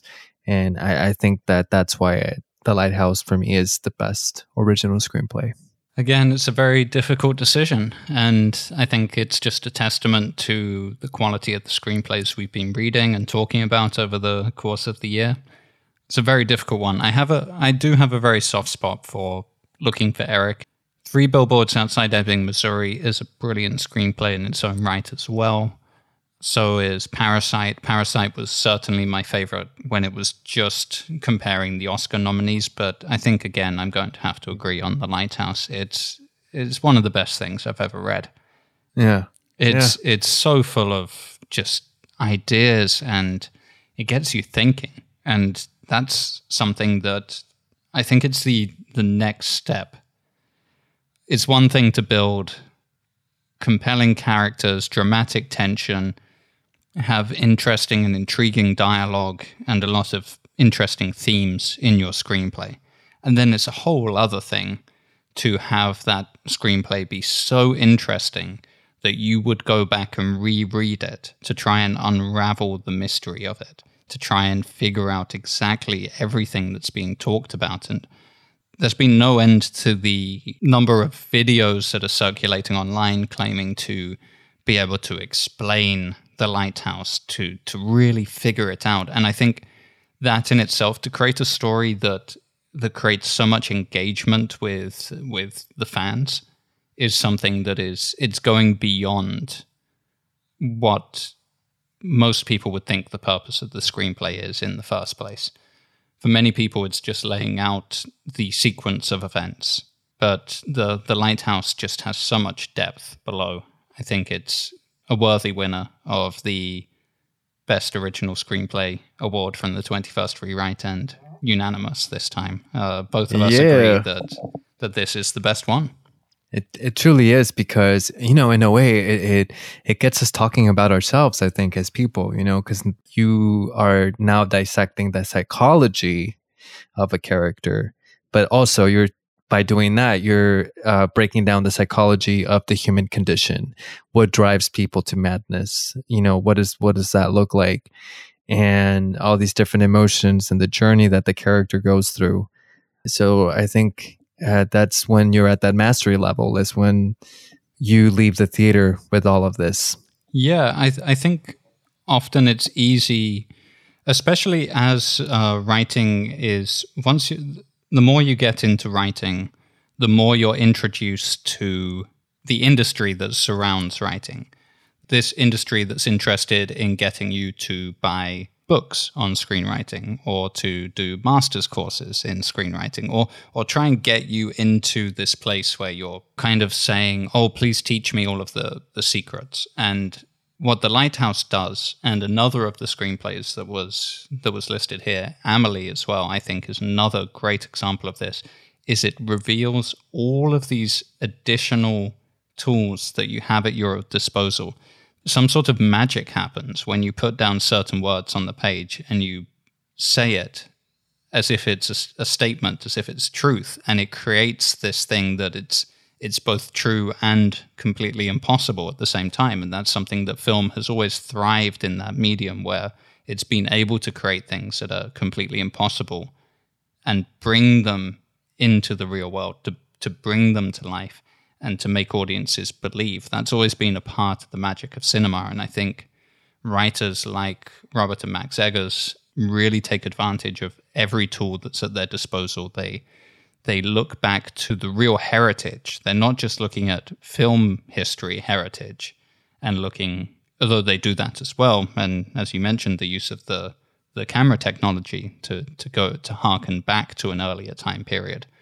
But they look at a heritage that comes from mythology, that comes from Shakespeare, that comes from the greats of drama, and they never copy it. They simply reference it to invite the audience into the wider, deeper world of literature that is out there. And I think that's why it's a really, really worthy winner of Best Original Screenplay. And that's really key right there, what you just said, that they didn't copy everything that came before. Because they knew the story that they wanted to tell, and that was their original, and it was just a fusion. And I think that it never felt like they were copying anything. It just felt like they were accentuating their story with those tools. You know, it felt appropriate. It felt like it makes sense. Of course, all of this would be involved in the telling of this story. So yeah, that's absolutely what I feel about the screenplay as well. Yeah, there's a misconception that that it's enough to simply rewrite a great tale and set it in the modern day. We often hear about this with these adaptations of Shakespeare that are brought into the modern day. But that's not what The Lighthouse is doing. It takes the myth of Prometheus and says, this is a model. This is what a lot of Greek mythology is models about human behavior that were expressed through the language of mythology. So you can go back and utilize that mythology without necessarily having to copy the steps of the myth of Prometheus exactly. You tell a completely different story, but reference that depth because it gets into the psychology of everything. It gets into the workings of the human mind, this more eternal thing that, yes, culture and behavior does vary over time, but at the heart of it, there's something unmistakably human going on, especially when it comes to these scenarios that have been recurring time and time again: madness, despair, like rage and destruction, and all of these things that kind of are built into The Lighthouse. Superstition, really, really fun concepts to play around with. I think maybe in our next 20 episodes, a good one for us to do might be The Witch. And I think the reason we do these recap episodes is because someone might find it easier to just listen to the recap episode and see which one stands out so that they know which film they might have missed to go out and watch and then go and listen to our episode on that film. So the biggest takeaway from this recap, I think, is if you haven't seen The Lighthouse, it's time to do so. Give it a try and then go listen to our episode where we try and break down a lot of what's going on underlying the structure of the story.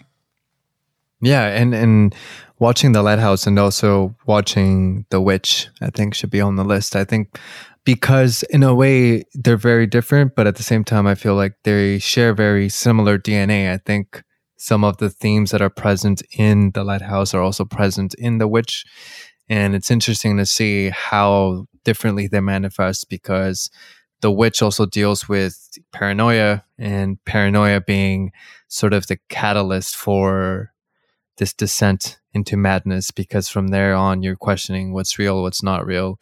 And it's really amazing to see how they tackle this in these 2 stories.